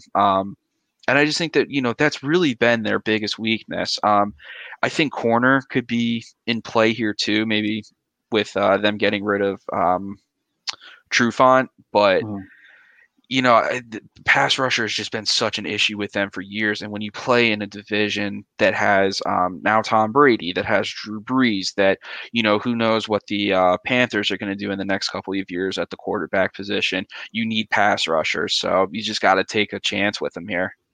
I get that. Justin, how do you like him? I like him more than Derek does. I think he's one of those edge rushers because it's Chase Young and then Chason, and then after that, there's just these just a couple of guys that are pretty good at rushing the passer. Like Chason could be the best edge rusher in this class. Not to say that Chase Young's gonna be the best defensive end, but because Chason has like this arsenal of pass rushing moves, like he has a whole bunch of these different little techniques just mastered, and he's great at getting after the quarterback. Just kind of want to see a little bit more production out of it. Like he's there, he's getting the pressures, he's just not getting sacks. Yeah, kind of like that Olivier Vernon a little bit. You want to put it like that, but it's kind of funny. Even watching him, he looks like Alden Smith. And it's like obviously trying to make a comeback. It'll be interesting to see how he does with the Cowboys, but just a phenomenal at getting after the quarterback. But you gotta hold up against the run too. Yeah, but that's awesome. And ladies and gentlemen, that's what we call a segue right to the Cowboys. At 17, we have is it Xavier or Xavier McKinney?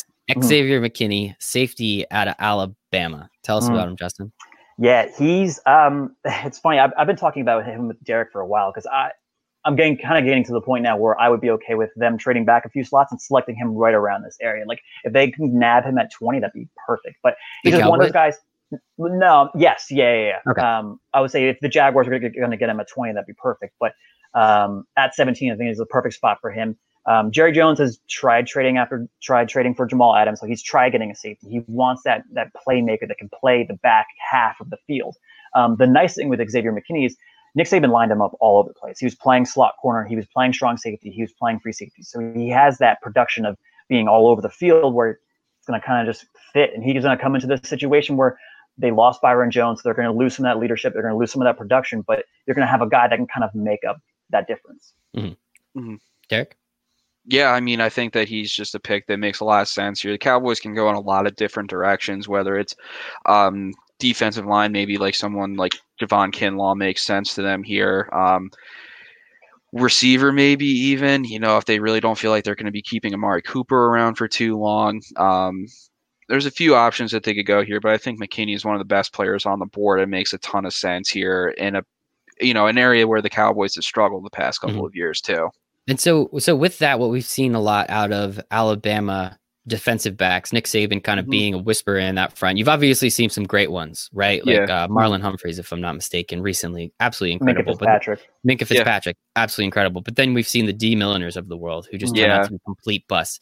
What is the, I guess, we'll call it, I don't want to say bust factor because I want everyone to be good except for Cowboys and Eagles and Patriots essentially. But like, what do you think his potential is to maybe not live up to that and really was more of a product of Nick Saban being in his ear constantly versus being like actually that great of a defensive back? I think it's because he played the Minkah Fitzpatrick role. That's the exact same role that he played the last couple of years. So you came in and you didn't lose a step. Like he just came in and just looked the part, played the part, did everything he needed to do. And Nick Saban is just one of those guys where, yes, Nick Saban loves his players, but this is one of those guys that he has like a special place in his heart for him.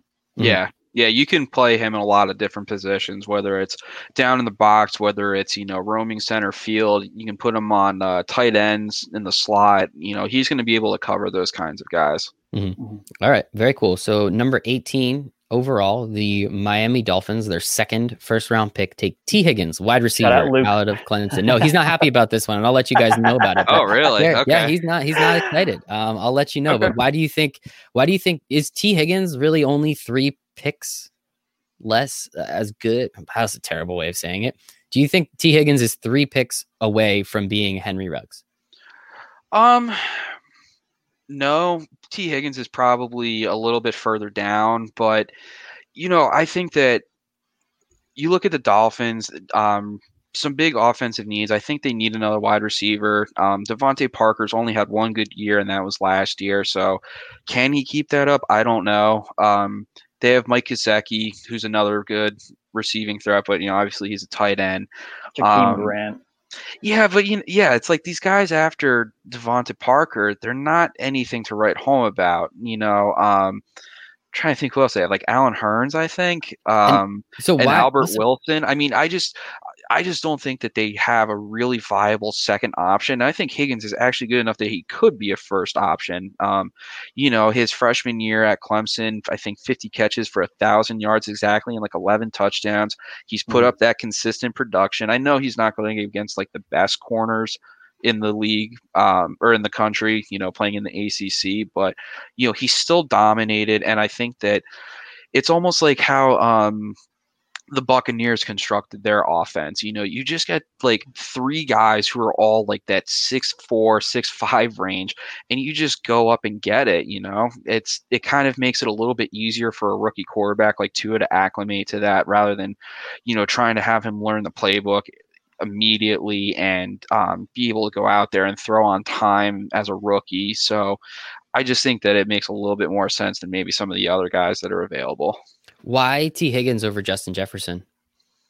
Like I said, I think that Higgins just kind of would give a height factor to the offense that just, is really good. They kind of struggle in the red zone a little bit last year. You just add another threat to that. And I think, like I said, Higgins was a multi-year starter. He put up numbers all 3 years.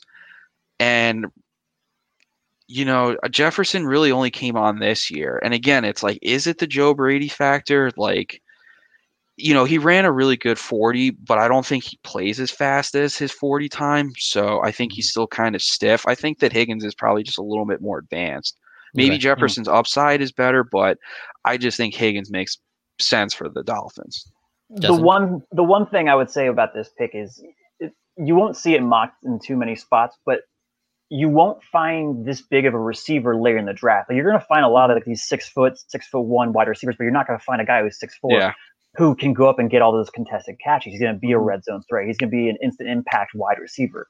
Yeah, his player comp is DeAndre Hopkins. And, I don't think he's as athletic as that. I think he's probably a little closer like Allen Robinson, but that's still a really good option. Yeah, and I think that that's a really good option to have on your team. Yeah, all three of those comps would be pretty solid, especially Allen Robinson if he had a real quarterback. Man, that would be so cool. Exactly. Yeah, right. So, yeah, Luke wanted a safety, and then I think he actually left because he was so angry he did not want a wide receiver there at all. But joke's on him. Maybe I should have invited him on here instead, but I did not. So odds are Justin Raiders, the Las Vegas Raiders. This is their second pick, if I'm not mistaken. CJ Henderson, cornerback out of the University of Florida. Tell us about him, Justin. Yeah. He's the best athlete playing cornerback in this year's draft. Obviously, you have Okudah, who's in a league of his own. But Henderson, coverage ability is just as good, if not better, than Okudah's. His biggest knock, and it's always going to be one of those things. It's going to be, how hard does he want to play? How physical is he going to get? Is he going to come up? Is he going to tackle? Because Gruden won't put up with that. He wants you in there. He wants you. And that's one of the reasons why I almost thought of even not taking Henderson here and going with an AJ Terrell out of Clemson, just because Mayock and Gruden love those kids out of Clemson. But I think for the fact that you can take Henderson and you can put him on an island and he can kind of do his thing, I think it's a match made in heaven for them. Yeah, I agree. I think that this is a really good pick.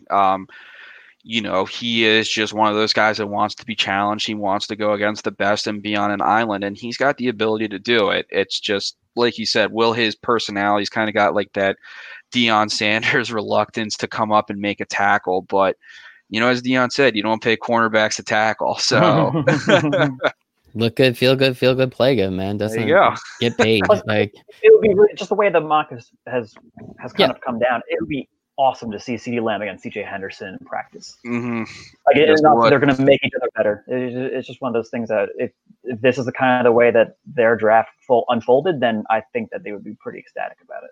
I think that would be pretty interesting. So we're getting down to it. I mean, at this point, we're projecting a lot, right? We already got a lot of the picks ahead of this wrong, just because that's how it works. There's going to be a lot of trades. There's going to be a lot of stuff that goes on. But I mean, at this point, you're really looking at position, who's left, and the fit, and what really the team needs, in my opinion. So you guys tell me if I'm wrong there. But 20. So this is Derek. So we'll absolutely have Justin comment on this. He said he was pretty high on this guy. So Jacksonville Jaguars take Javon Kinlaw, defensive tackle out of South Carolina. Yeah, and just to clarify, these picks are what we would do if we were the GM for each team. So I'll take responsibility for some of the craziness of it. But yeah, we talked about Kinlaw a little bit when we talked about Derek Brown. first of all, if you haven't like read this dude's story, you absolutely have to check it out. Essentially, he was like homeless and just had a pretty terrible life growing up until he got to South Carolina. He had to go like through the JUCO route, and he just is a guy you really kind of want to root for. But he is incredibly athletic. I think if he was more developed as a football player, there would be almost no doubt that he goes in the top 5 to 7 picks. He's really scheme versatile. He can play defensive tackle or on obvious pass rushing situations. He can kick outside. And, the Jaguars do need some help. They've invested a little bit into well, Justin would know this probably better than I do, but, Taven Bryan, I don't think has worked out at all. You don't have Marcel Darius anymore, correct? Yeah. So, yeah.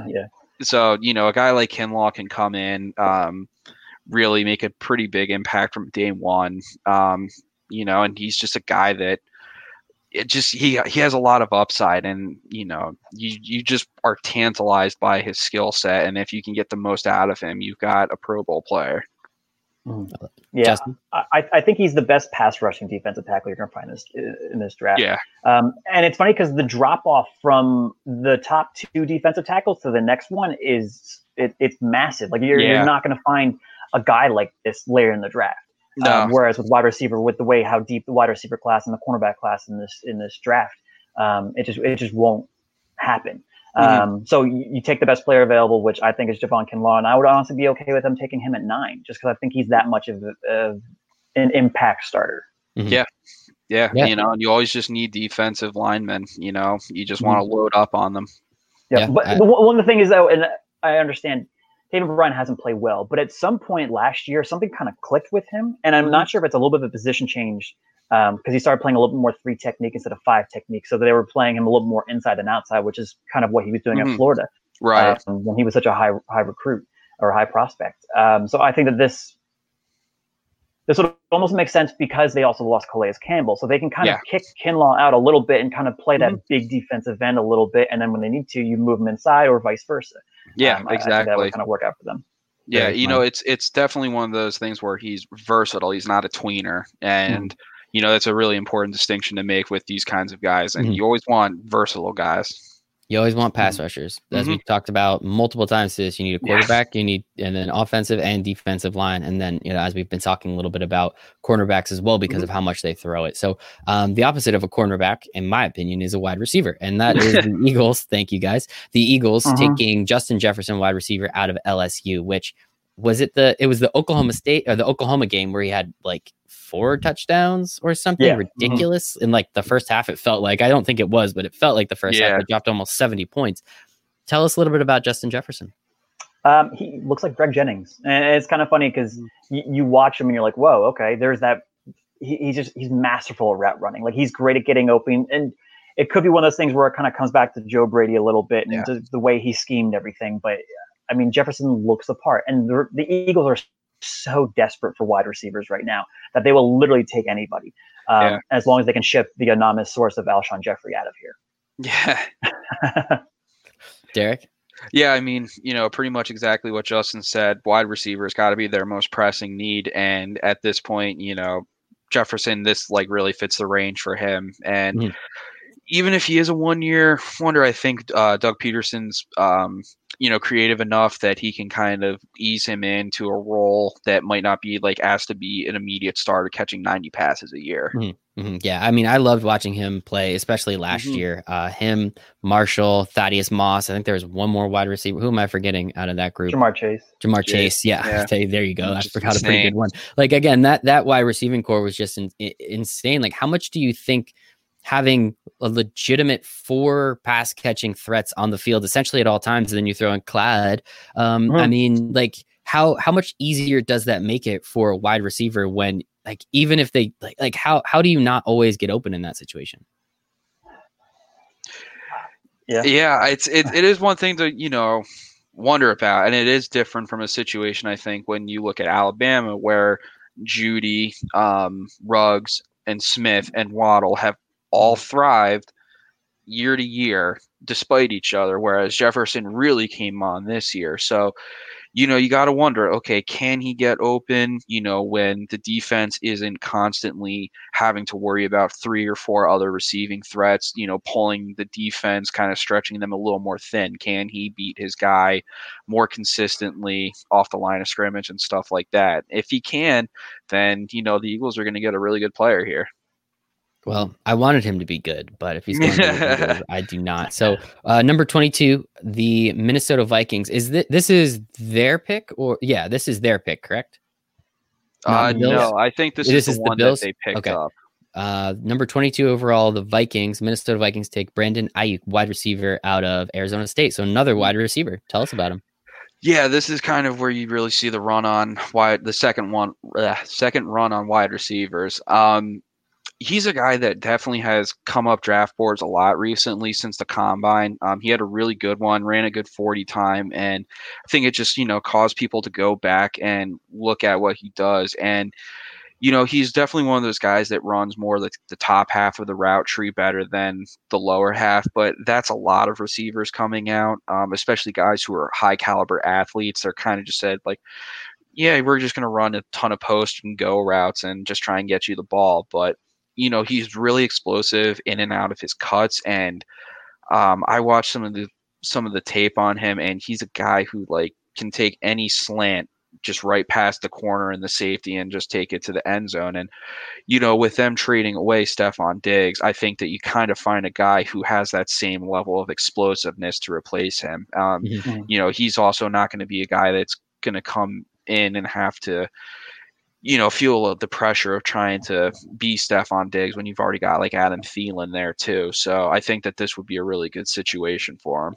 But Derek, are you going to keep Adam Thielen again? That's the real question. You don't have to answer that question. Justin, how do you feel about the Vikings? I mean, taking a wide receiver makes sense, but here, Brandon Ayuk, how do you feel about it? Yeah, no, I mean, it makes perfect sense because he complements Adam Thielen so well. So he, just like Derek said, he's a guy that you're going to throw him a screen, you're going to watch what he can do. You're going to throw him a slant, you're going to find a way that he can kind of just gain you chunks of yardage all the way down the field. So I think it's kind of a match made in heaven for a quarterback like Kirk Cousins, who you kind of don't want him throwing the deep ball as much because you never know what kind of errant pass he's going to throw. So that's why all you got to find these playmakers that you can just kind of just get the ball in their hands, let them do what they got to do. Mm-hmm. Yeah. So I think I want to stop here for a second because we've been talking about this whole night about how deep the wide receiver class is, and I think we've had 6 go. 1, 2, 3. Yeah, we've had 6 go in the top 22. Again, the boards fall the way they do, but with it being as deep as it is,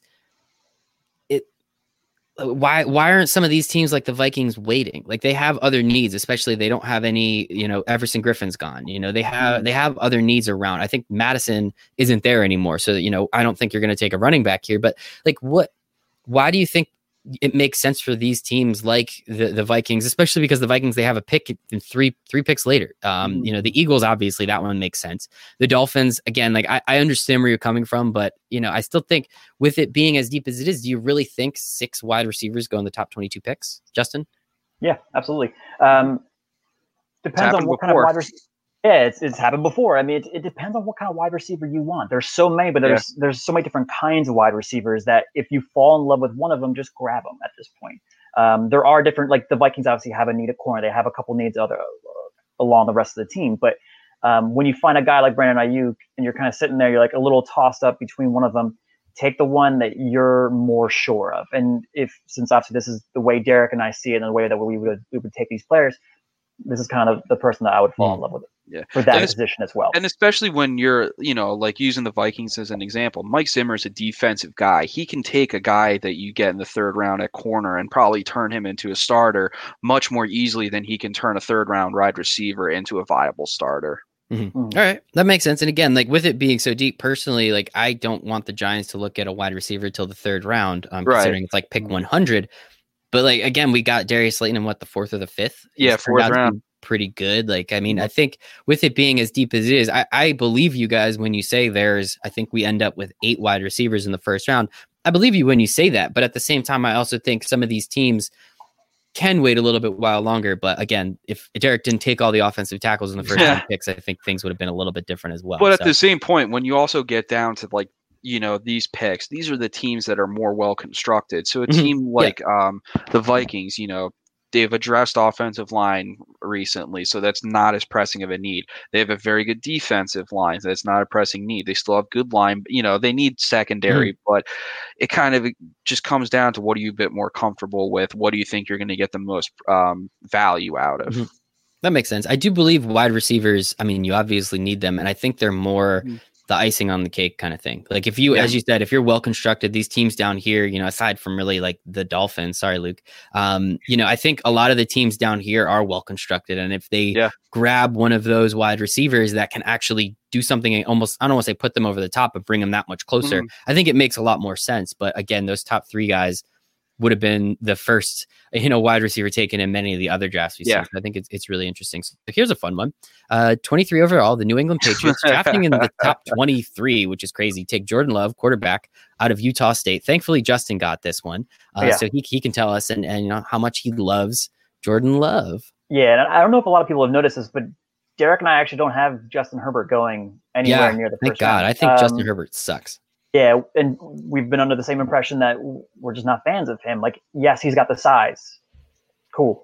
All right, what else? I watch him throw these deep balls, and it's so errant. And you're like, where the hell is he throwing this football? Like, why is it like 6 yards? Like, did he forget the route and he thought that the receiver was going to kind of cut it off a little bit sooner? Or was he just that bad at the throw?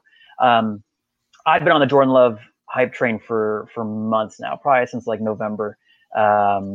Just like watching him play in certain games, you're like, all right, I see the Patrick, and you don't want to compare him to another player, but you see those Patrick Mahomes type of throws where he drops back and all of a sudden, like he will kind of like start moving over to the right, move over to the left, kind of get out of the pocket, and all of a sudden he just throws this absolute dime to one of these players. And one of the biggest knocks on him is his production from 2018 and 2019. If he would have come out in 2018, I don't think he was eligible to come out in 2018. He would have been a first round pick. So kind of you're kind of going off of that production from last year just because they lost, 8 offensive players between graduation and the draft. I don't think Utah State gets a whole lot of players drafted, but he's not playing with great competition. So you kind of throw him into a position where Belichick saw what Andy Reid did. And it's one of those things because Andy Reid, I think he said in a statement, he's going to keep coaching for the next 10 years because he has Patrick Mahomes for the next 10 years. Yeah. If Bill Belichick finds his Patrick Mahomes, we're going to see Belichick coach until his 80s. Not literally, but one of those things where he's going to keep coaching for as long as he wants to because he has that phenom at quarterback. And I think, it makes sense. Again, you're like, you don't want to compare him to Patrick Mahomes, but it's just he has, Justin has loved this guy. Yeah, he has something. Now, Derek, I know you're not as super high on him, so tell us why and what you've seen that kind of almost not combats, but the opposite side of the coin that what Justin has been talking about. Yeah, this has been one of the more heated debates between Justin and I that we've had in the last couple of years, actually. I understand where Justin's coming from. You watch his film and you definitely see the Patrick Mahomes tendencies, like the way he just kind of carries himself in the pocket. His arm talent's really, really impressive. He can make throws on the run, and he just kind of has like that moxie to him.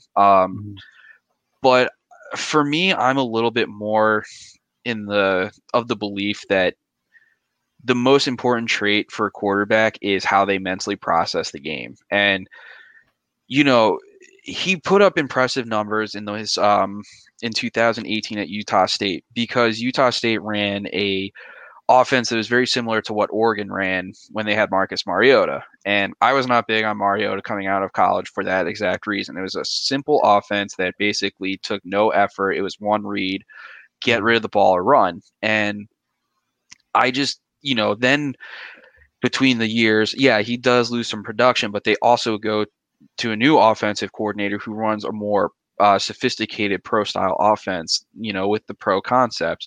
And he really struggled. I watched a few of his games, and there are times when he just stared down a linebacker and threw it directly to them for an interception. And, it's just, if you can't have a good mental grasp of the game coming out of college, you're already so far behind the 8 ball. And I think his skill set is very tantalizing, but I just don't know if I can take that in the first round. You know, I get it. The Patriots definitely need a quarterback. They're kind of screwed with just like Stidham or Brian Hoyer, but does Jordan Love necessarily get them back to the playoffs? I don't think so. I think that they're better off maybe trying to look elsewhere. Justin? I think as long as he has some time to sit and process everything, he can become a great quarterback. It's just going to be a matter of like just his mental aptitude and how he kind of handles everything, how he handles reading the defense. And that's where the Bill Belichick, just him being as his coach, can come into this, because Belichick weekly would have a meeting with Tom Brady, and he would go over and be like, okay, this is the defensive scheme that the Cleveland Browns are going to run this week. What would you do on this play? What kind of option route would you motion to this wide receiver? Right. So I think that this is the perfect spot. It's either here or the next pick with the Saints. Okay. The two perfect spots for Jordan Love to sit down and become the best quarterback in this draft. Well, that makes sense. I think anybody that goes to the Patriots, though, right? Like Bill Belichick for whatever reason, he does this a million times better than everybody else. He plays to the player's strength. Like, oh, what do you do well? Okay, cool. This is what you'll do. Tom Brady, you can throw the ball and process the play in under 2 seconds. Perfect. Let's just constantly do that over and over and over again. I don't think the offense is going to look the same if, Jordan Love is there, or if Jarrett Stidham there, whoever is the quarterback. But again, I'd have to agree with Justin there. And I would be remiss to say, I didn't realize that people are actually commenting on this, which is kind of funny. They're all our friends, which is nice. Nick says he wished the Rams had a pick this round. Don't we all, Nick? Have fun in 2026. That'll be fun. Pat Smith actually said, "Oh no, okay." Pat Smith heard that Aaron Donald is getting traded for a first round pick, so that Nick might have something. Chris Jones is very happy with the Eagles pick. Shout out, Chris Jones. Let's see in his TikTok videos everywhere. Luke is still complaining about the Dolphins taking T. Higgins, and it's literally been like 20 minutes since then. And Nick is he's got another pick coming up. Yeah, well, probably be another. It'll probably be another wide receiver. And Nick is actually kind of confused by all the wide receivers in the first round, like I am. So shout out to all our friends that are hanging out with us tonight. So the 24th pick, evens are Derek, Jalen Reagor, the Saints to select Jalen Reagor, wide receiver out of TCU. So another wide receiver. That's 7 at this point, I think. Tell us, I honestly cannot tell you anything about a person from TCU other than who did we just watched the TCU Baylor game the other night. That was a lot of fun. It was 58. I would have lost the dollar bet. This TCU scored 61-58. Derek, tell us a little bit about. I'm out. Go. You're good. Reagor, guy with really good size and blazing speed. That's pretty much what you need to know. It's funny, he's almost like a poor man's Henry Ruggs in the first round. They're kind of a similar build. He's not as fast, but he does a lot of the same things really well. He gets downfield. He takes short passes to distance. And I think that he just makes a lot of sense. The Saints have, they're always known for having explosive offense as well. Outside of Michael Thomas, they really don't have a really good go-to second guy. And I think that if you can get a guy like Reagor in, he stretches the field. He opens up a lot more stuff underneath, which is where Michael Thomas typically operates. Obviously, opens things up for Kamara in the passing game and the run game. He's explosive enough that you can give him the ball in a variety of ways and he can make things happen with it. So you're just like trying to add a little more oomph to this offense to help them get over the hump, because, in the games that they've lost in the playoffs, they've only put up like 20 points. You're used to them constantly putting up 30 points. So I think they just need to add another piece for Drew Brees' last go around. And they did bring in Emmanuel Sanders, so that is going to kind of help them. But once again, he's kind of over the middle of the field. One of my favorite things about Reagor, and I understand why people wouldn't exactly know who he is, just because in his career he put up like by year it was like 500 receiving yards, 1,000 receiving yards, and 700 receiving yards. 30% of the passes thrown his way were deemed accurate passes. So it was because his quarterback play has just been horrendous. So if 30, he was playing 30%. 30% were accurate. Whoa, so I mean 70% inaccuracy at him thrown towards his way. So I understand why people might not understand or know who he is yet, but don't worry, and he did have some issues with drops too. That's the one thing you can't have a receiver do. But I think that there's enough of a payoff here at this juncture that it makes sense for them to go with him. And I think the Saints taking a wide receiver, again, the way they're constructed, it makes sense, as we were talking about before. The well-constructed teams here at the end, they can take the luxury of a wide receiver potentially. And even with Michael Thomas, as you were saying, Derek, in that game against the Vikings this past year, I don't remember what he did, but I think that's why I don't remember him really being ecstatic or being out of this world good as he was the entire season. So I think, again, just adding, Emmanuel Sanders, he's kind of old now, still good as we saw in the Super Bowl. He's still useful, 31. But I think definitely having, another threat there is not going to hurt at all. So I think that's pretty important. And now talking about the Vikings a little bit more, man, I'm great with these segues. Number 25, the Minnesota Vikings take Patrick Queen, linebacker out of LSU. Justin, tell us about him. Yeah, and once again, they could have gone corner here, but it comes to one of those things where they need an off-the-ball linebacker that can go and they can cover in space, especially the division that they're in, facing all these great tight ends, all these big wide receivers now, where you need a linebacker that can cover well, and he's one of those ones that can do everything that you need to do. And the cool thing about him is that because the Vikings run a 3-4, so they have at least 4 linebacker spots, he can slot inside also. So pending an injury, one of those things, he can kind of play all over the linebacking front for them. Very cool. Derek, anything? Yeah, he's another guy that kind of came on a little bit throughout the season as it went on, and people really noticed his high level of play. And, I think when, linebacker is not typically a position you see going in the first round. It's unless they're like a real stud. And I think when, Dylan Moses at Alabama got hurt, it really opened up a void for somebody to come in and take that first, that LB1 position. And Queen has the athleticism to really do anything you can ask an off-ball linebacker to do. So go for it. And so this is their second pick of the first round. Their first pick, they went with Brandon Ayuk, if I'm not mistaken, out of Arizona State. So with this, I mean, we saw Xavier Rhodes go from one of the all-pro to just complete trash in about 2 years, which is crazy. Are there any cornerbacks here at this point that would even make sense kind of looking at and saying, hey, maybe this could be someone that might not fill that void of an all-pro corner, but could definitely, fill some sort of void? Yeah, I was going to say, I think that if it's going to be anybody, it would probably be AJ Terrell from Clemson. I think he's a really good athlete. He's not as athletic as like CJ Henderson or Okudah, but he's got like that 6'1", 6'2", really long frame that Mike Zimmer looks for in guys like Xavier Rhodes or Trey Waynes, who they drafted like 5 years ago at this point. So I think that would probably be another likely candidate here. And then I was gonna say, there's a bunch of other cornerbacks, like the depth of the corner. Like you have a couple of like the top tier guys, but you have a bunch like these B graded, very good corners that can play, and they can make an instant impact. And then so the other defensive back position, safety. I know I can't remember the gentleman's name out of Minnesota who they ended up franchise tagging. Not Winfield. Harrison Smith. No, not Harrison Anthony Smith. Harris. Anthony Harris. Okay, he. I know he kind of came on this year, so they franchise tagged him, and there's kind of in talks about potentially ending up trading him as well. Are there any other safeties that, again, because I mean their team has just been decimated by people leaving the last couple of years. Grant Delpit's probably the only other number option. One. Yeah. I mean, there's him. There's Antoine Winfield Jr. from Minnesota, which is kind of who I thought you were referring to. There's also this other kid, Ashton Davis, out of California. He's by far my favorite prospect in this draft.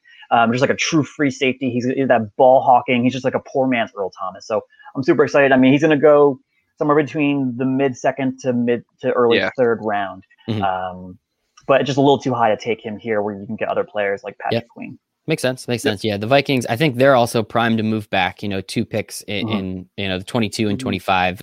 Usually teams end up taking one of those, moving back a little bit further, picking up some more capital and seeing what they can do with it. So I'm kind of curious what they do there. And for the Dolphins, 3rd pick of the 4th round, 26th overall, they take AJ Epinesa, defensive end from Iowa. Some people think he is one of the top 2 or 3. I think we have him 3rd as defensive end / edge rusher.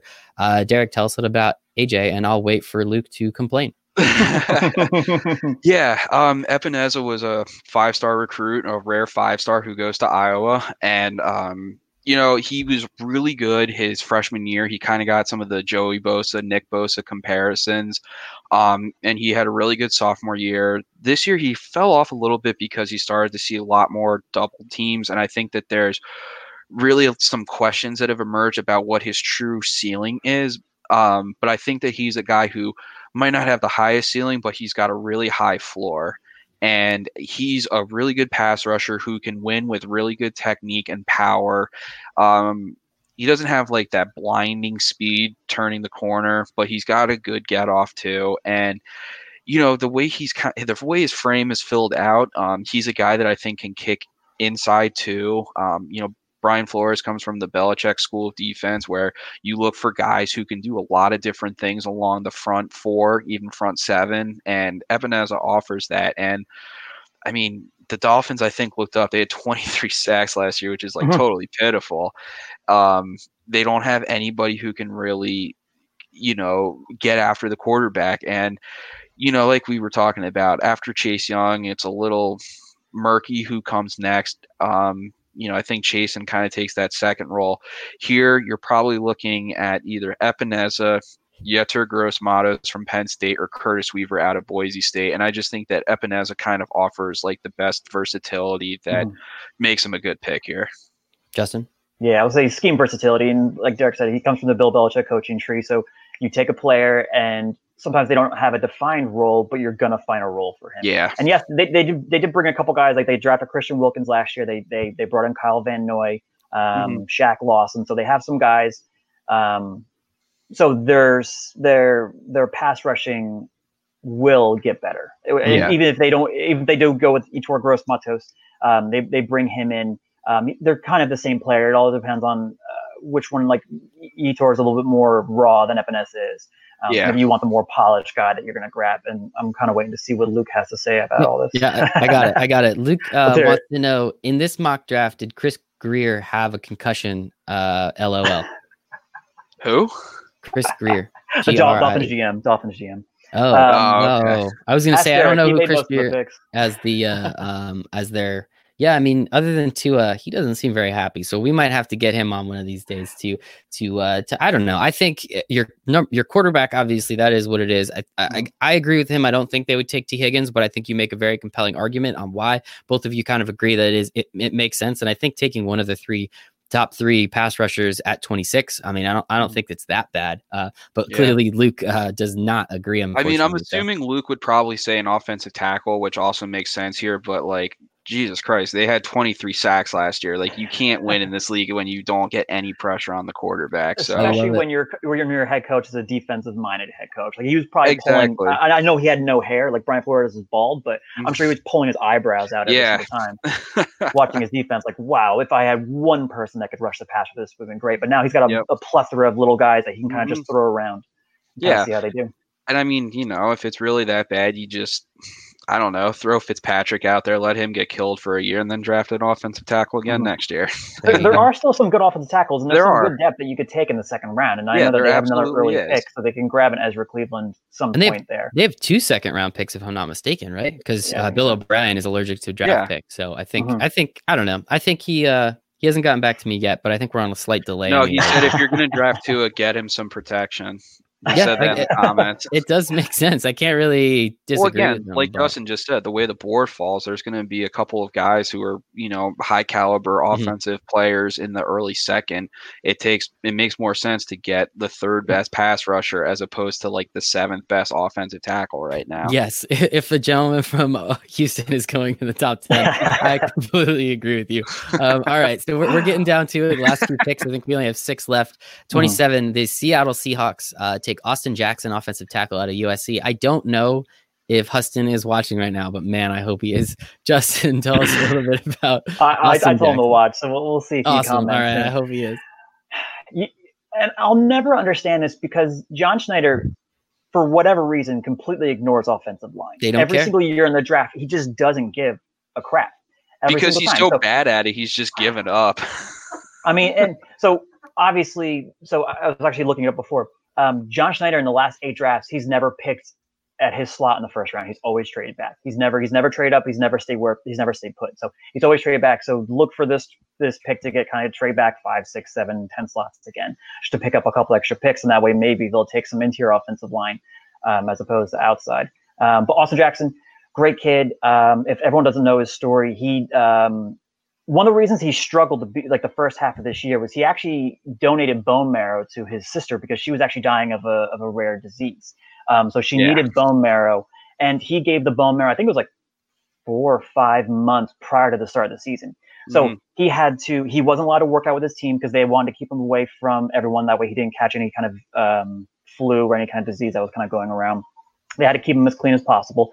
And then he also, because it was like I think it was a Make-A-Wish thing. So he actually went to Hawaii for a couple of weeks with his sister because they weren't sure if she was going to live. So they kind of went on like this nice little vacation just to kind of get their mind off of everything. And I mean, just a great story, great kid.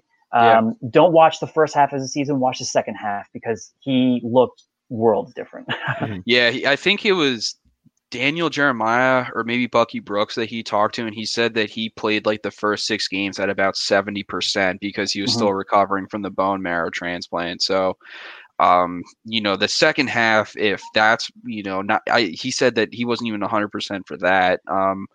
If he does reach 100%, it's going to be a really good pick for the Seahawks. Very nice. And then so we have the number 1 seed from the AFC this last year, the Baltimore Ravens, taking Kenneth Murray at 28 overall linebacker out of Oklahoma. Tell Luke when he comes on the podcast he can talk. I love the comments on the side. It is kind of funny. So Kenneth Murray was my pick. He was a guy who I thought probably would be the first linebacker taken, and then some other guys blew up. But Murray's really talented. I think over the last 2 years, he had like 300 tackles or something like that. He constantly flies to the ball. He's always around it. He knows how the Don't he read really it. like Keep no. going. I know. I'm trying not to. He really knows like the position.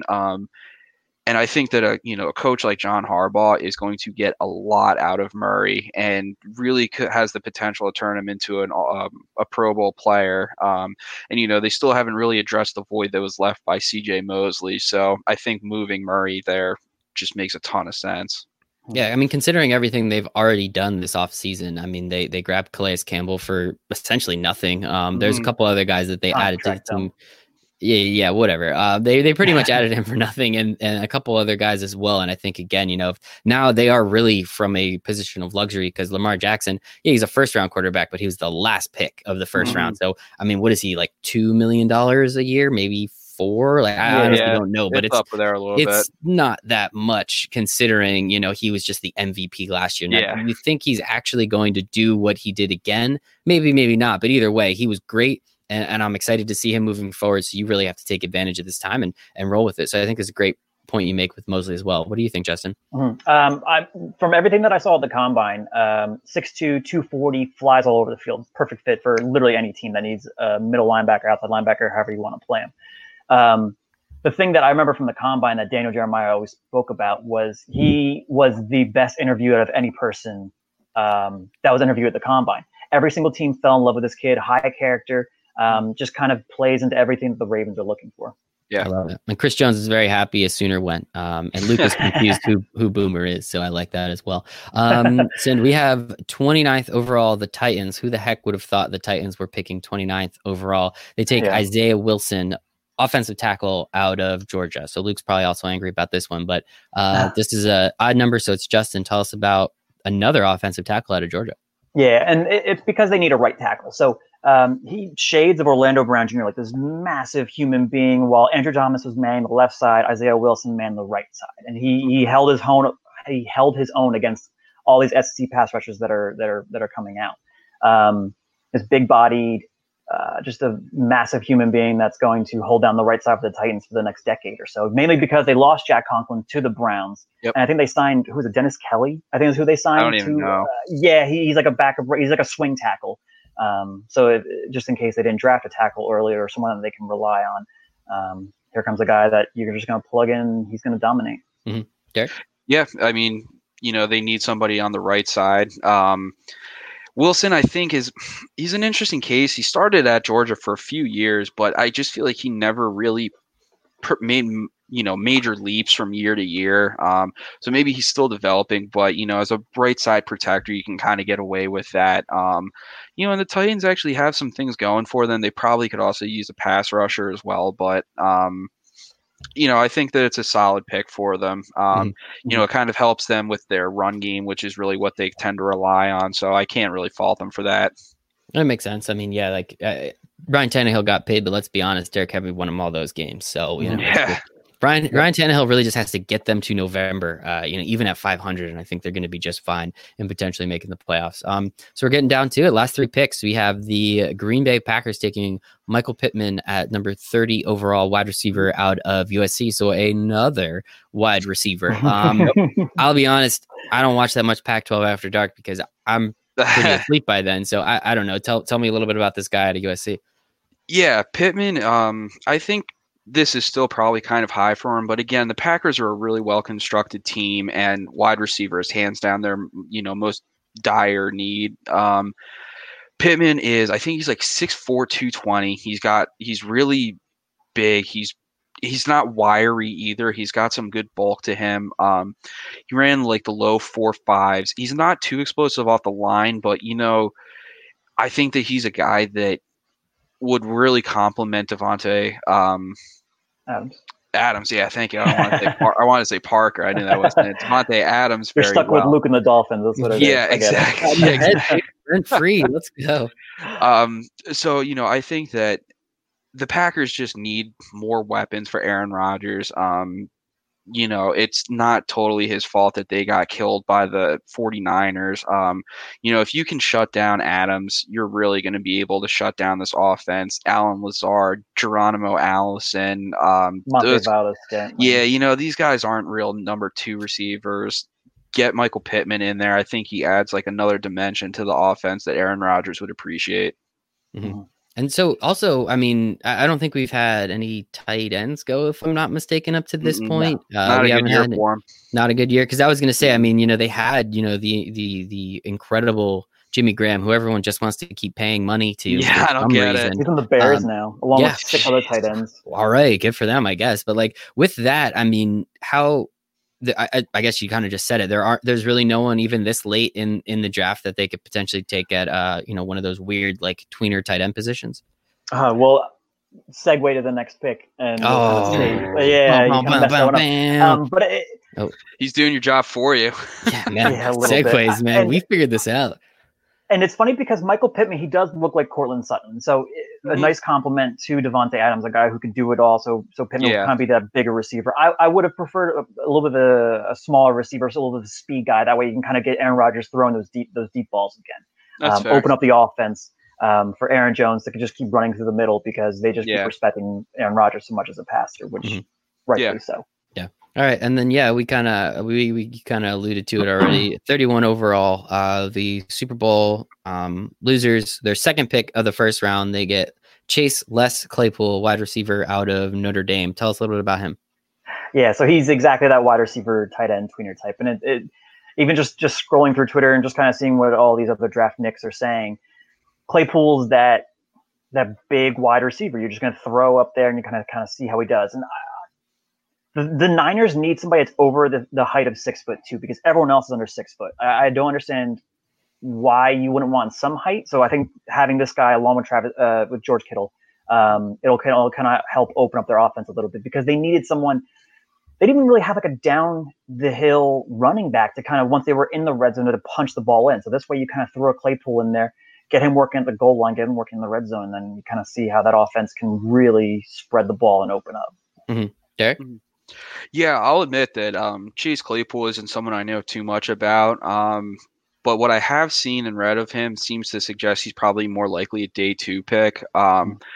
And I know that the Niners got rid of Emmanuel Sanders, but I still think that the secondary is probably a bit more of a pressing need for the Niners. Maybe if the Niners at their 13th pick took Henry Ruggs, I would be totally fine with that. But I think around here, you're probably going to get some better value if you go with a cornerback.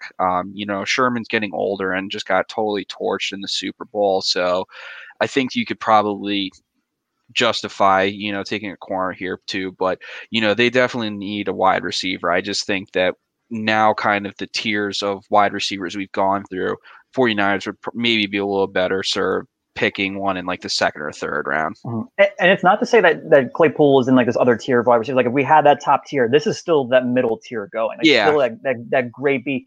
And it's because there's still LaVisca Chenault. There's still a whole bunch of other wide receivers that you can look at and you can grab. They're just kind of taking your flavor that you want. Mm-hmm.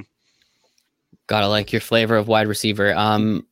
Chase Claypool, I almost accidentally called him Les. Chase Claypool was on my fantasy team this year. He did pretty well. I don't think I won, but I don't really remember. No, I mean, I think he was, I mean, you have Ian Book throwing to you and he was still capable of that many yards and that many catches. I mean, Ian Book, man, like what an arm there, right? So it's just one of those things. I mean, I think it's pretty impressive. He was capable of doing what he did, and I agree with you, Derek. I've heard a lot of people say that he's more of a day 2 pick, but then also you see what he did at the combine and pretty much just blew everyone out of the water, especially with his 40 time. I don't know what it is off the top of my head. Maybe Justin does, but he looked pretty darn good like there. 4.45, I think it was. Is what it was. Pretty damn impressive for a tweener. So, I definitely think it's pretty interesting. So the last pick, and after this pick, I do want to talk about a couple things just in general about the draft, but the last pick, the Super Bowl champion, Kansas City Chiefs, based out of Kansas, take Jalen Johnson, cornerback out of Utah. Tell us about him. Yeah. He's another guy that's kind of become a trendy pick to really fall into the first round. I like him. I think that, now you're definitely starting to fall into like your preference on cornerbacks. You're kind of past like these are like the guys that are definitely the best, like that hierarchy. And now you're kind of like, well, what do you want? Johnson is a really good cover corner. He sticks to his guys. He's got some good athleticism. He's not a real deep guy, but he's someone who's going to cover really well, like the underneath and middle routes. He can get a little handsy, but I think that the Chiefs kind of have a luxury pick here. They don't have too many team needs. I was kind of tempted to maybe give them like J.K. Dobbins or DeAndre Swift, because I think that Andy Reid could get really creative, or like a running back that would just have that many opportunities, can do a lot of damage. But I think you saw what the Texans did to the Chiefs in the first half of that game, and, how quickly the Chiefs fell behind. And I think that that's kind of exposed that this, the secondary of the Chiefs needs a little bit of work. So I think Johnson makes some good sense to them. But, there's a few other guys here like AJ Terrell or Paul Adebo from Stanford who could reasonably be taken here as well. And if I'm not mistaken, the Chiefs lost one of the Fullers. I can't remember which one, Kyle Kendall or Kendall. Okay, Kendall, they lost one of their okay cornerbacks already, so it definitely makes sense. Justin, how do you feel about it? Especially because they're not picking for another 32 picks. Like you're going to kind of want to take the position that is going to be a little bit hard. Like, granted, I would have given them J.K. Dobbins as well. Like you're going to grab the running back that you want and watch this offense and really see what it can do next year when you have someone running the rock like he can, as opposed to what they kind of had this past year. I mean, I could definitely see them going corner, but I would prefer them going a running back, and that way you have an instant impact. Because Jalen Johnson doesn't have to play right away. Like they signed Bashaud Breeland to be another 1-year deal, so like they don't have to force any position right away. And that's why that's the beauty of having a deep roster, is that you have all these positions that you don't exactly need to fill. Mm-hmm. Very true. That's awesome. Well, guys, this was great. There's still a couple things I want to talk about, but all 32 picks, we did it in just about 2 hours. I think it was great. I appreciate how much knowledge you both have. I mean, I have surface level. I can kind of talk about it as we've seen. I can talk through some of this stuff. I don't know the wide receivers from USC. I don't know the right tackle at Georgia. So I appreciate you guys and knowing what you know. And I think, again, a lot of our friends were watching, which I think is pretty cool, and commenting along. Luke's angry, but hey, it is what it is. Nick wants to talk about the day 2 picks, but jokes on him, because I wouldn't be surprised if the Rams trade out all of theirs as well there. But we'll give them Ezra Cleveland in the second round. There you go, Nick. There you go. Happy. But no, I think a couple things that are really interesting. One, as we talked about before, Justin Herbert didn't go in the first round. Now, I understand you guys did this as if you were the GM. But do you really not think Justin Herbert is going to fall to? Do you think Justin Herbert's actually going to fall to the second day? No, someone's going to take him in the first round because quarterback is the premium position, and if you think that he's your guy, you take him no matter what. I just don't have that level of confidence that some of these GMs are probably talking themselves into. Makes sense. Justin? Yeah, no, I completely agree. I mean, Derek and I think Derek kind of liked Justin Herbert, and then once he kind of really started watching a little bit, he fell out of love with him. Yeah, I stayed up for the after dark games, and I don't know. He's a guy that doesn't handle the pass rush well, and that only gets exacerbated at the next level. So it just worries me so much. And, he doesn't have a great, I said this Justin the other day. I'm tired of guys getting drafted at quarterback because they look the part. And, he's got the tantalizing size, but you watch him throw the deep ball and it flutters after like 35, 45 yards. And it's like, geez, you would think a guy like that could rip it. It just loses its power. And I just don't think that there's much of a difference between taking him and maybe someone like Jacob Eason. And so I think a couple of things about him personally. One, he would have gotten taken if John Elway was allowed, but he has Drew Lock, and I think he actually thinks he's gonna have a quarterback there. The other thing is, I think for me, the reason why I hate him so much, I think he's good.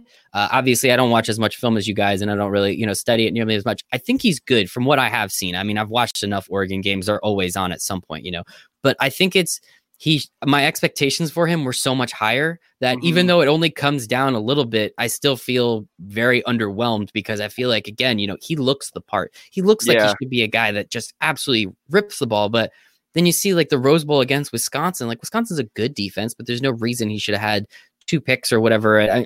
All his touchdowns were rushing or whatever, which was ridiculous. So, I mean, it was fun. I think he's good, but I agree. I do think he's going to go in the first round, but we will see there. Also, no running backs. So Justin said it, he thinks, somebody will go to the Chiefs. I also agree. I do think, Dobbins or even potentially Jonathan Taylor tailback out of Wisconsin, I think makes sense there. I'm not a huge fan of DeAndre Swift, but that's just a personal thing. I mean, again, you guys drafting as GMs here, the Dolphins is one spot a lot of people do see J.K. Dobbins going to. Where do you think the first running back could potentially go, and how many do you think maximum could possibly go in the first round? The 26th pick with the Dolphins. If the Dolphins went quarterback, offensive tackle with 5 and 18, that 26th pick, you would probably think should be a running back because of how deep wide receiver is. They could have gotten someone else a little bit later in the second round, since they do have a couple picks on day 2. And do you think anyone like the Titans maybe could possibly grab a running back there? Because again, Derrick Henry's probably only going to be there for one more year. They're not going to want to pay him Christian McCaffrey money. We'll be interested to see how that kind of pans out, just because that'll tell us how the contract negotiations are going with the Titans and Derrick. That's a good point. Like we'll know right then and there. Like if the Titans draft a running back in the first or second round, that kind of means that Derrick Henry might be on his way out the door. Yeah, I think a couple other spots. I don't know about the Seahawks. That might be weird because Penny and Carson both got hurt. Yeah. And then also the Packers and the Chiefs, obviously, again, I think are spots where running backs can go. But there's enough that I think you're always going to find a running back in the third round. Yeah. Won't have to worry too much about that. The other thing, I mean, obviously, we've talked about it a lot too with, the wide receivers. Yes, it's one of the deeper classes, but man, you guys love these wide receivers. And it's not one of you, it is both of you. So, I mean, again, like, I think it might be a little too many. I think there's some other needs for some other teams that they'll focus on. But I mean, how do you guys? Again, do you really think 8 to 10 wide receivers are going in the first round? Yeah, I mean it's just a very good draft class. I mean, I'm looking at it now. Okay, Jerry Jeudy, CeeDee Lamb, Henry Ruggs are like no brainers. Justin Jefferson and T Higgins, yeah, those guys are. Maybe T Higgins slips out. I don't know. I just think that, it's a deep year, but again, a lot of these, it's hard to say just because it's all how teams are going to have their boards set up and who they value over who. It's like, okay, maybe some team needs a defensive tackle, but like Derek Brown and Javon Kinlaw are already off the board. Well, do you really want to reach on a defensive tackle, or would you rather take a wide receiver, which you need? It just works out like that. So also, I think the way the run on wide receivers was had, it's going to force teams to take them a little bit sooner than they want to. But Yeah. here, ready? These are the wide receivers that are still left that haven't been drafted yet. Laviska Shenault, incredible wide receiver. KJ Hamler, Denzel Mims, Donovan Peoples-Jones, Van Jefferson, Brian Edwards, Antonio Gandy-Golden. Like, you're going to have all these guys. Like, if those guys go in the first and these guys go in the second, no one's going to be surprised. Yeah. They'll be surprised by the number of wide receivers, but they won't be surprised by the quality of wide receivers, especially if you're going best player available. And then the other thing we obviously did not do was trades, because that just makes things just a little too crazy. And we talked about some of the early ones, 2, 3, 4 with the Lions, the Redskins, the Giants, with the potential of the quarterback. I mean, you always then look at the teams that have multiple first round picks. So we got the Jags, we have the Dolphins, the 49ers, the Raiders. There's always those opportunities. Where else do you guys see the Bucks? We talked about that a little bit too. Where else do you guys potentially see maybe, a team either, desperately trying to move up, or a team just saying, we just need more and more capital and move back? I think that's the great thing about this draft is there's depth everywhere. Like, you're going to get some fantastic players in the second and third round. So if I'm a team drafting the top 15, why not trade back 5, 10 picks, grab another second or an early third, and then kind of see what you can do with those picks? Is there any team in particular that you're looking at that might do something like that? I think the Jaguars are one that's I think they're going to trade at a 9 slot. I think the way that everyone's going to kind of want those top 3 wide receivers is that someone's going to, because the Browns already said that they're open for business. So that kind of pushes up the Jaguars, especially because they do have the needs, but they have so many needs. So they need more picks. Yes, they have 12. They're not going to use all 12 because they're going to be kind of moving around the draft a little bit. So they're not going to have as many there. But I think if the draft didn't fall like this and there wasn't a Jeff Okudah or an Isaiah Simmons to take there, they'll be moving down. Yeah, and I think that maybe depending on how some of the positions fall, like some of the players fall with positions, probably like the 18 through 22 slot, the second Miami pick through the first Minnesota pick is where you might maybe see a early guy, where you might see like an early team in the second round try and jump ahead of like New England and New Orleans, who may take a quarterback that falls. Teams tend to trade up for those quarterbacks. So maybe that's something you see, especially with like Miami and Vegas, who could feasibly, trade back a little bit and just keep getting more guys just because they have like so many needs all over the roster. Yeah, I think. Oh, and the Vikings too have multiple picks, but yeah, I think you guys make some good points, and I think again, like with it being deep in a couple different areas, that makes it more enjoyable to see some willing and dealing. The last thing I want to talk about is just the virtual aspect of the draft. Like, we just did this in about 2 hours. We know the first round normally takes like from 8 to like 11:30 or 12 o'clock. A while. I think we did a pretty darn good job picking for all the teams, but we obviously know there's a lot of stuff that goes into it. I think personally the first round will be relatively painless. I think once we start getting to the second and third round, when the time slots start to dwindle a little bit, and that third day I think is not going to look, that third day, all you see, there's just constant trading everywhere. I don't think we'll do anything like that this year because it's going to be so difficult. You have like 2 or 3 minutes. You're trying to do, like, I think it's going to be too difficult. Rather, I think teams are also then going to get scared. Obviously, everyone's job is always on the line. I think mostly what you're going to see happen is everyone just be kind of staying put. Of course, there's going to be trades here and there, but I think especially that third day. Do you think the virtual aspect of this draft is really going to throw teams off into being more conservative, being more risky, not wanting to trade too much because of the opportunity, or wanting to trade more and getting rid of their capital so that way they can't screw up along the way? How do you guys feel like that aspect of it's going to happen? I think what we're going to see this year more than other previous years is there's going to be a lot of pre-made drafts or pre-made trades before the draft. So there's going to be a lot of talk, especially this week leading up to it. A lot of the GMs kind of calling each other, like, hey, in the third round, if you're not looking for this is kind of what I would offer you. Just to kind of like put a feeler out there and kind of see how the team responds to it. I think one of the crazy things is the fact that they're using multiple virtual hangouts. Like, I think the Jaguars are using Microsoft Teams for within their team. And then I forget what they're actually using with the office. I want to say it's Google Hangouts. But it's gonna be kind of funny that they're using multiple virtual reality settings for this. Yeah, Microsoft is a sponsor of the NFL, so it's not too surprising that they're going to be utilizing their product too much. I think Google might be too. They might have just taken over from Amazon, unless that was MLB. Derek, how do you feel? Do you think anything crazy is going to happen with the virtual aspect of it? No, but I think what you alluded to is pretty accurate. You know, you might see some more trades in the first round, just because you're going to have a lot more time. But you know, you only have five minutes, I think, in like rounds 4 through 7. You know, I don't know. It's going to throw things for a loop. I think maybe teams are going to be a little bit more reluctant to trade because they might not be able to have as much time to, you know, really think of the compensation that they're receiving. But, you know, I think if this is like the right draft for that to happen in, because there is so much talent so deep in this class that you don't really have to be too insanely aggressive to get guys that can make an impact on your team this year. Mhm. Like, you can easily be going into like the 5th round and still getting some quality players here.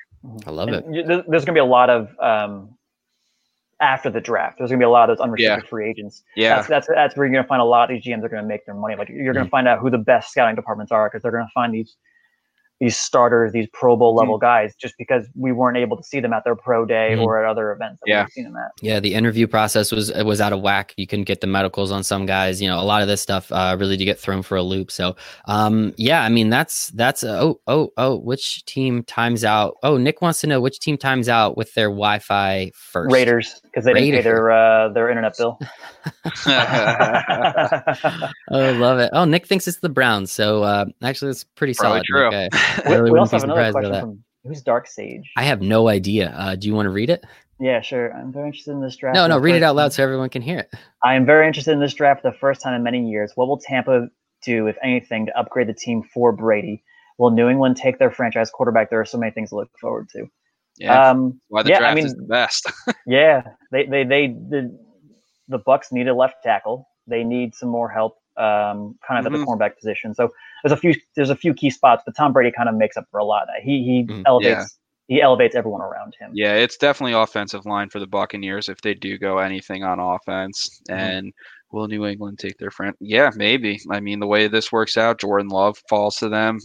Justin Herbert would be available. Doubt either one of them actually will be in the real draft, but, you know, I could see them also taking a flyer on like Jake Fromm or something in like the 3rd or 4th round. So you never know. Also a possibility. How far do you guys think? What's the max that Tua can fall? You know, obviously with teams not really being able to check out his medicals. Like we were talking about it in the group chat. He would go top 5. Yeah, I can't see him sliding past the Some team will trade up for him. But even though, I mean, like, you know, Justin was talking about it before. What if he gets past the Raiders at 12? Like literally, like, where could he possibly go? I mean, again, they don't have medicals on this guy. He just broke his hip 6 months ago. It's not feasible because we've seen him play and we know what he can do. You have enough tape on the guy, but it's feasible in terms of we need something to talk about, right? Maybe Miami's 2nd pick. There you go, Luke. You should be happy now. Honestly, if he makes it past the Raiders, which I can't see that being feasible, the 49ers are right there. Are they that invested in Jimmy Garoppolo that they wouldn't take a guy like Tua? They can let him sit free. I know it's crazy, and that's looking for the Super Bowl in his first year as this full-time. One of the reasons. He missed one throw that would have. He also threw like 9 passes in a game, and they won. So clearly, it's not all on the quarterback. Yes, it's on Kyle Shanahan as a beautifully orchestrated. Beautiful mind. Yes, his beautifully orchestrated run game. Anything else from you guys? I think we did a pretty damn good job. No, I'm exhausted. Killer. All right. Well, thank you guys so much. This was the first of, I guess, many maybe for the Love of Sports NFL draft special. I had Justin Raziel. I had Derek Rampula, my good friends. I'm Michael Raziel. Thank you all so much. Have a wonderful night. Thanks for having us, buddy. See you, Mike.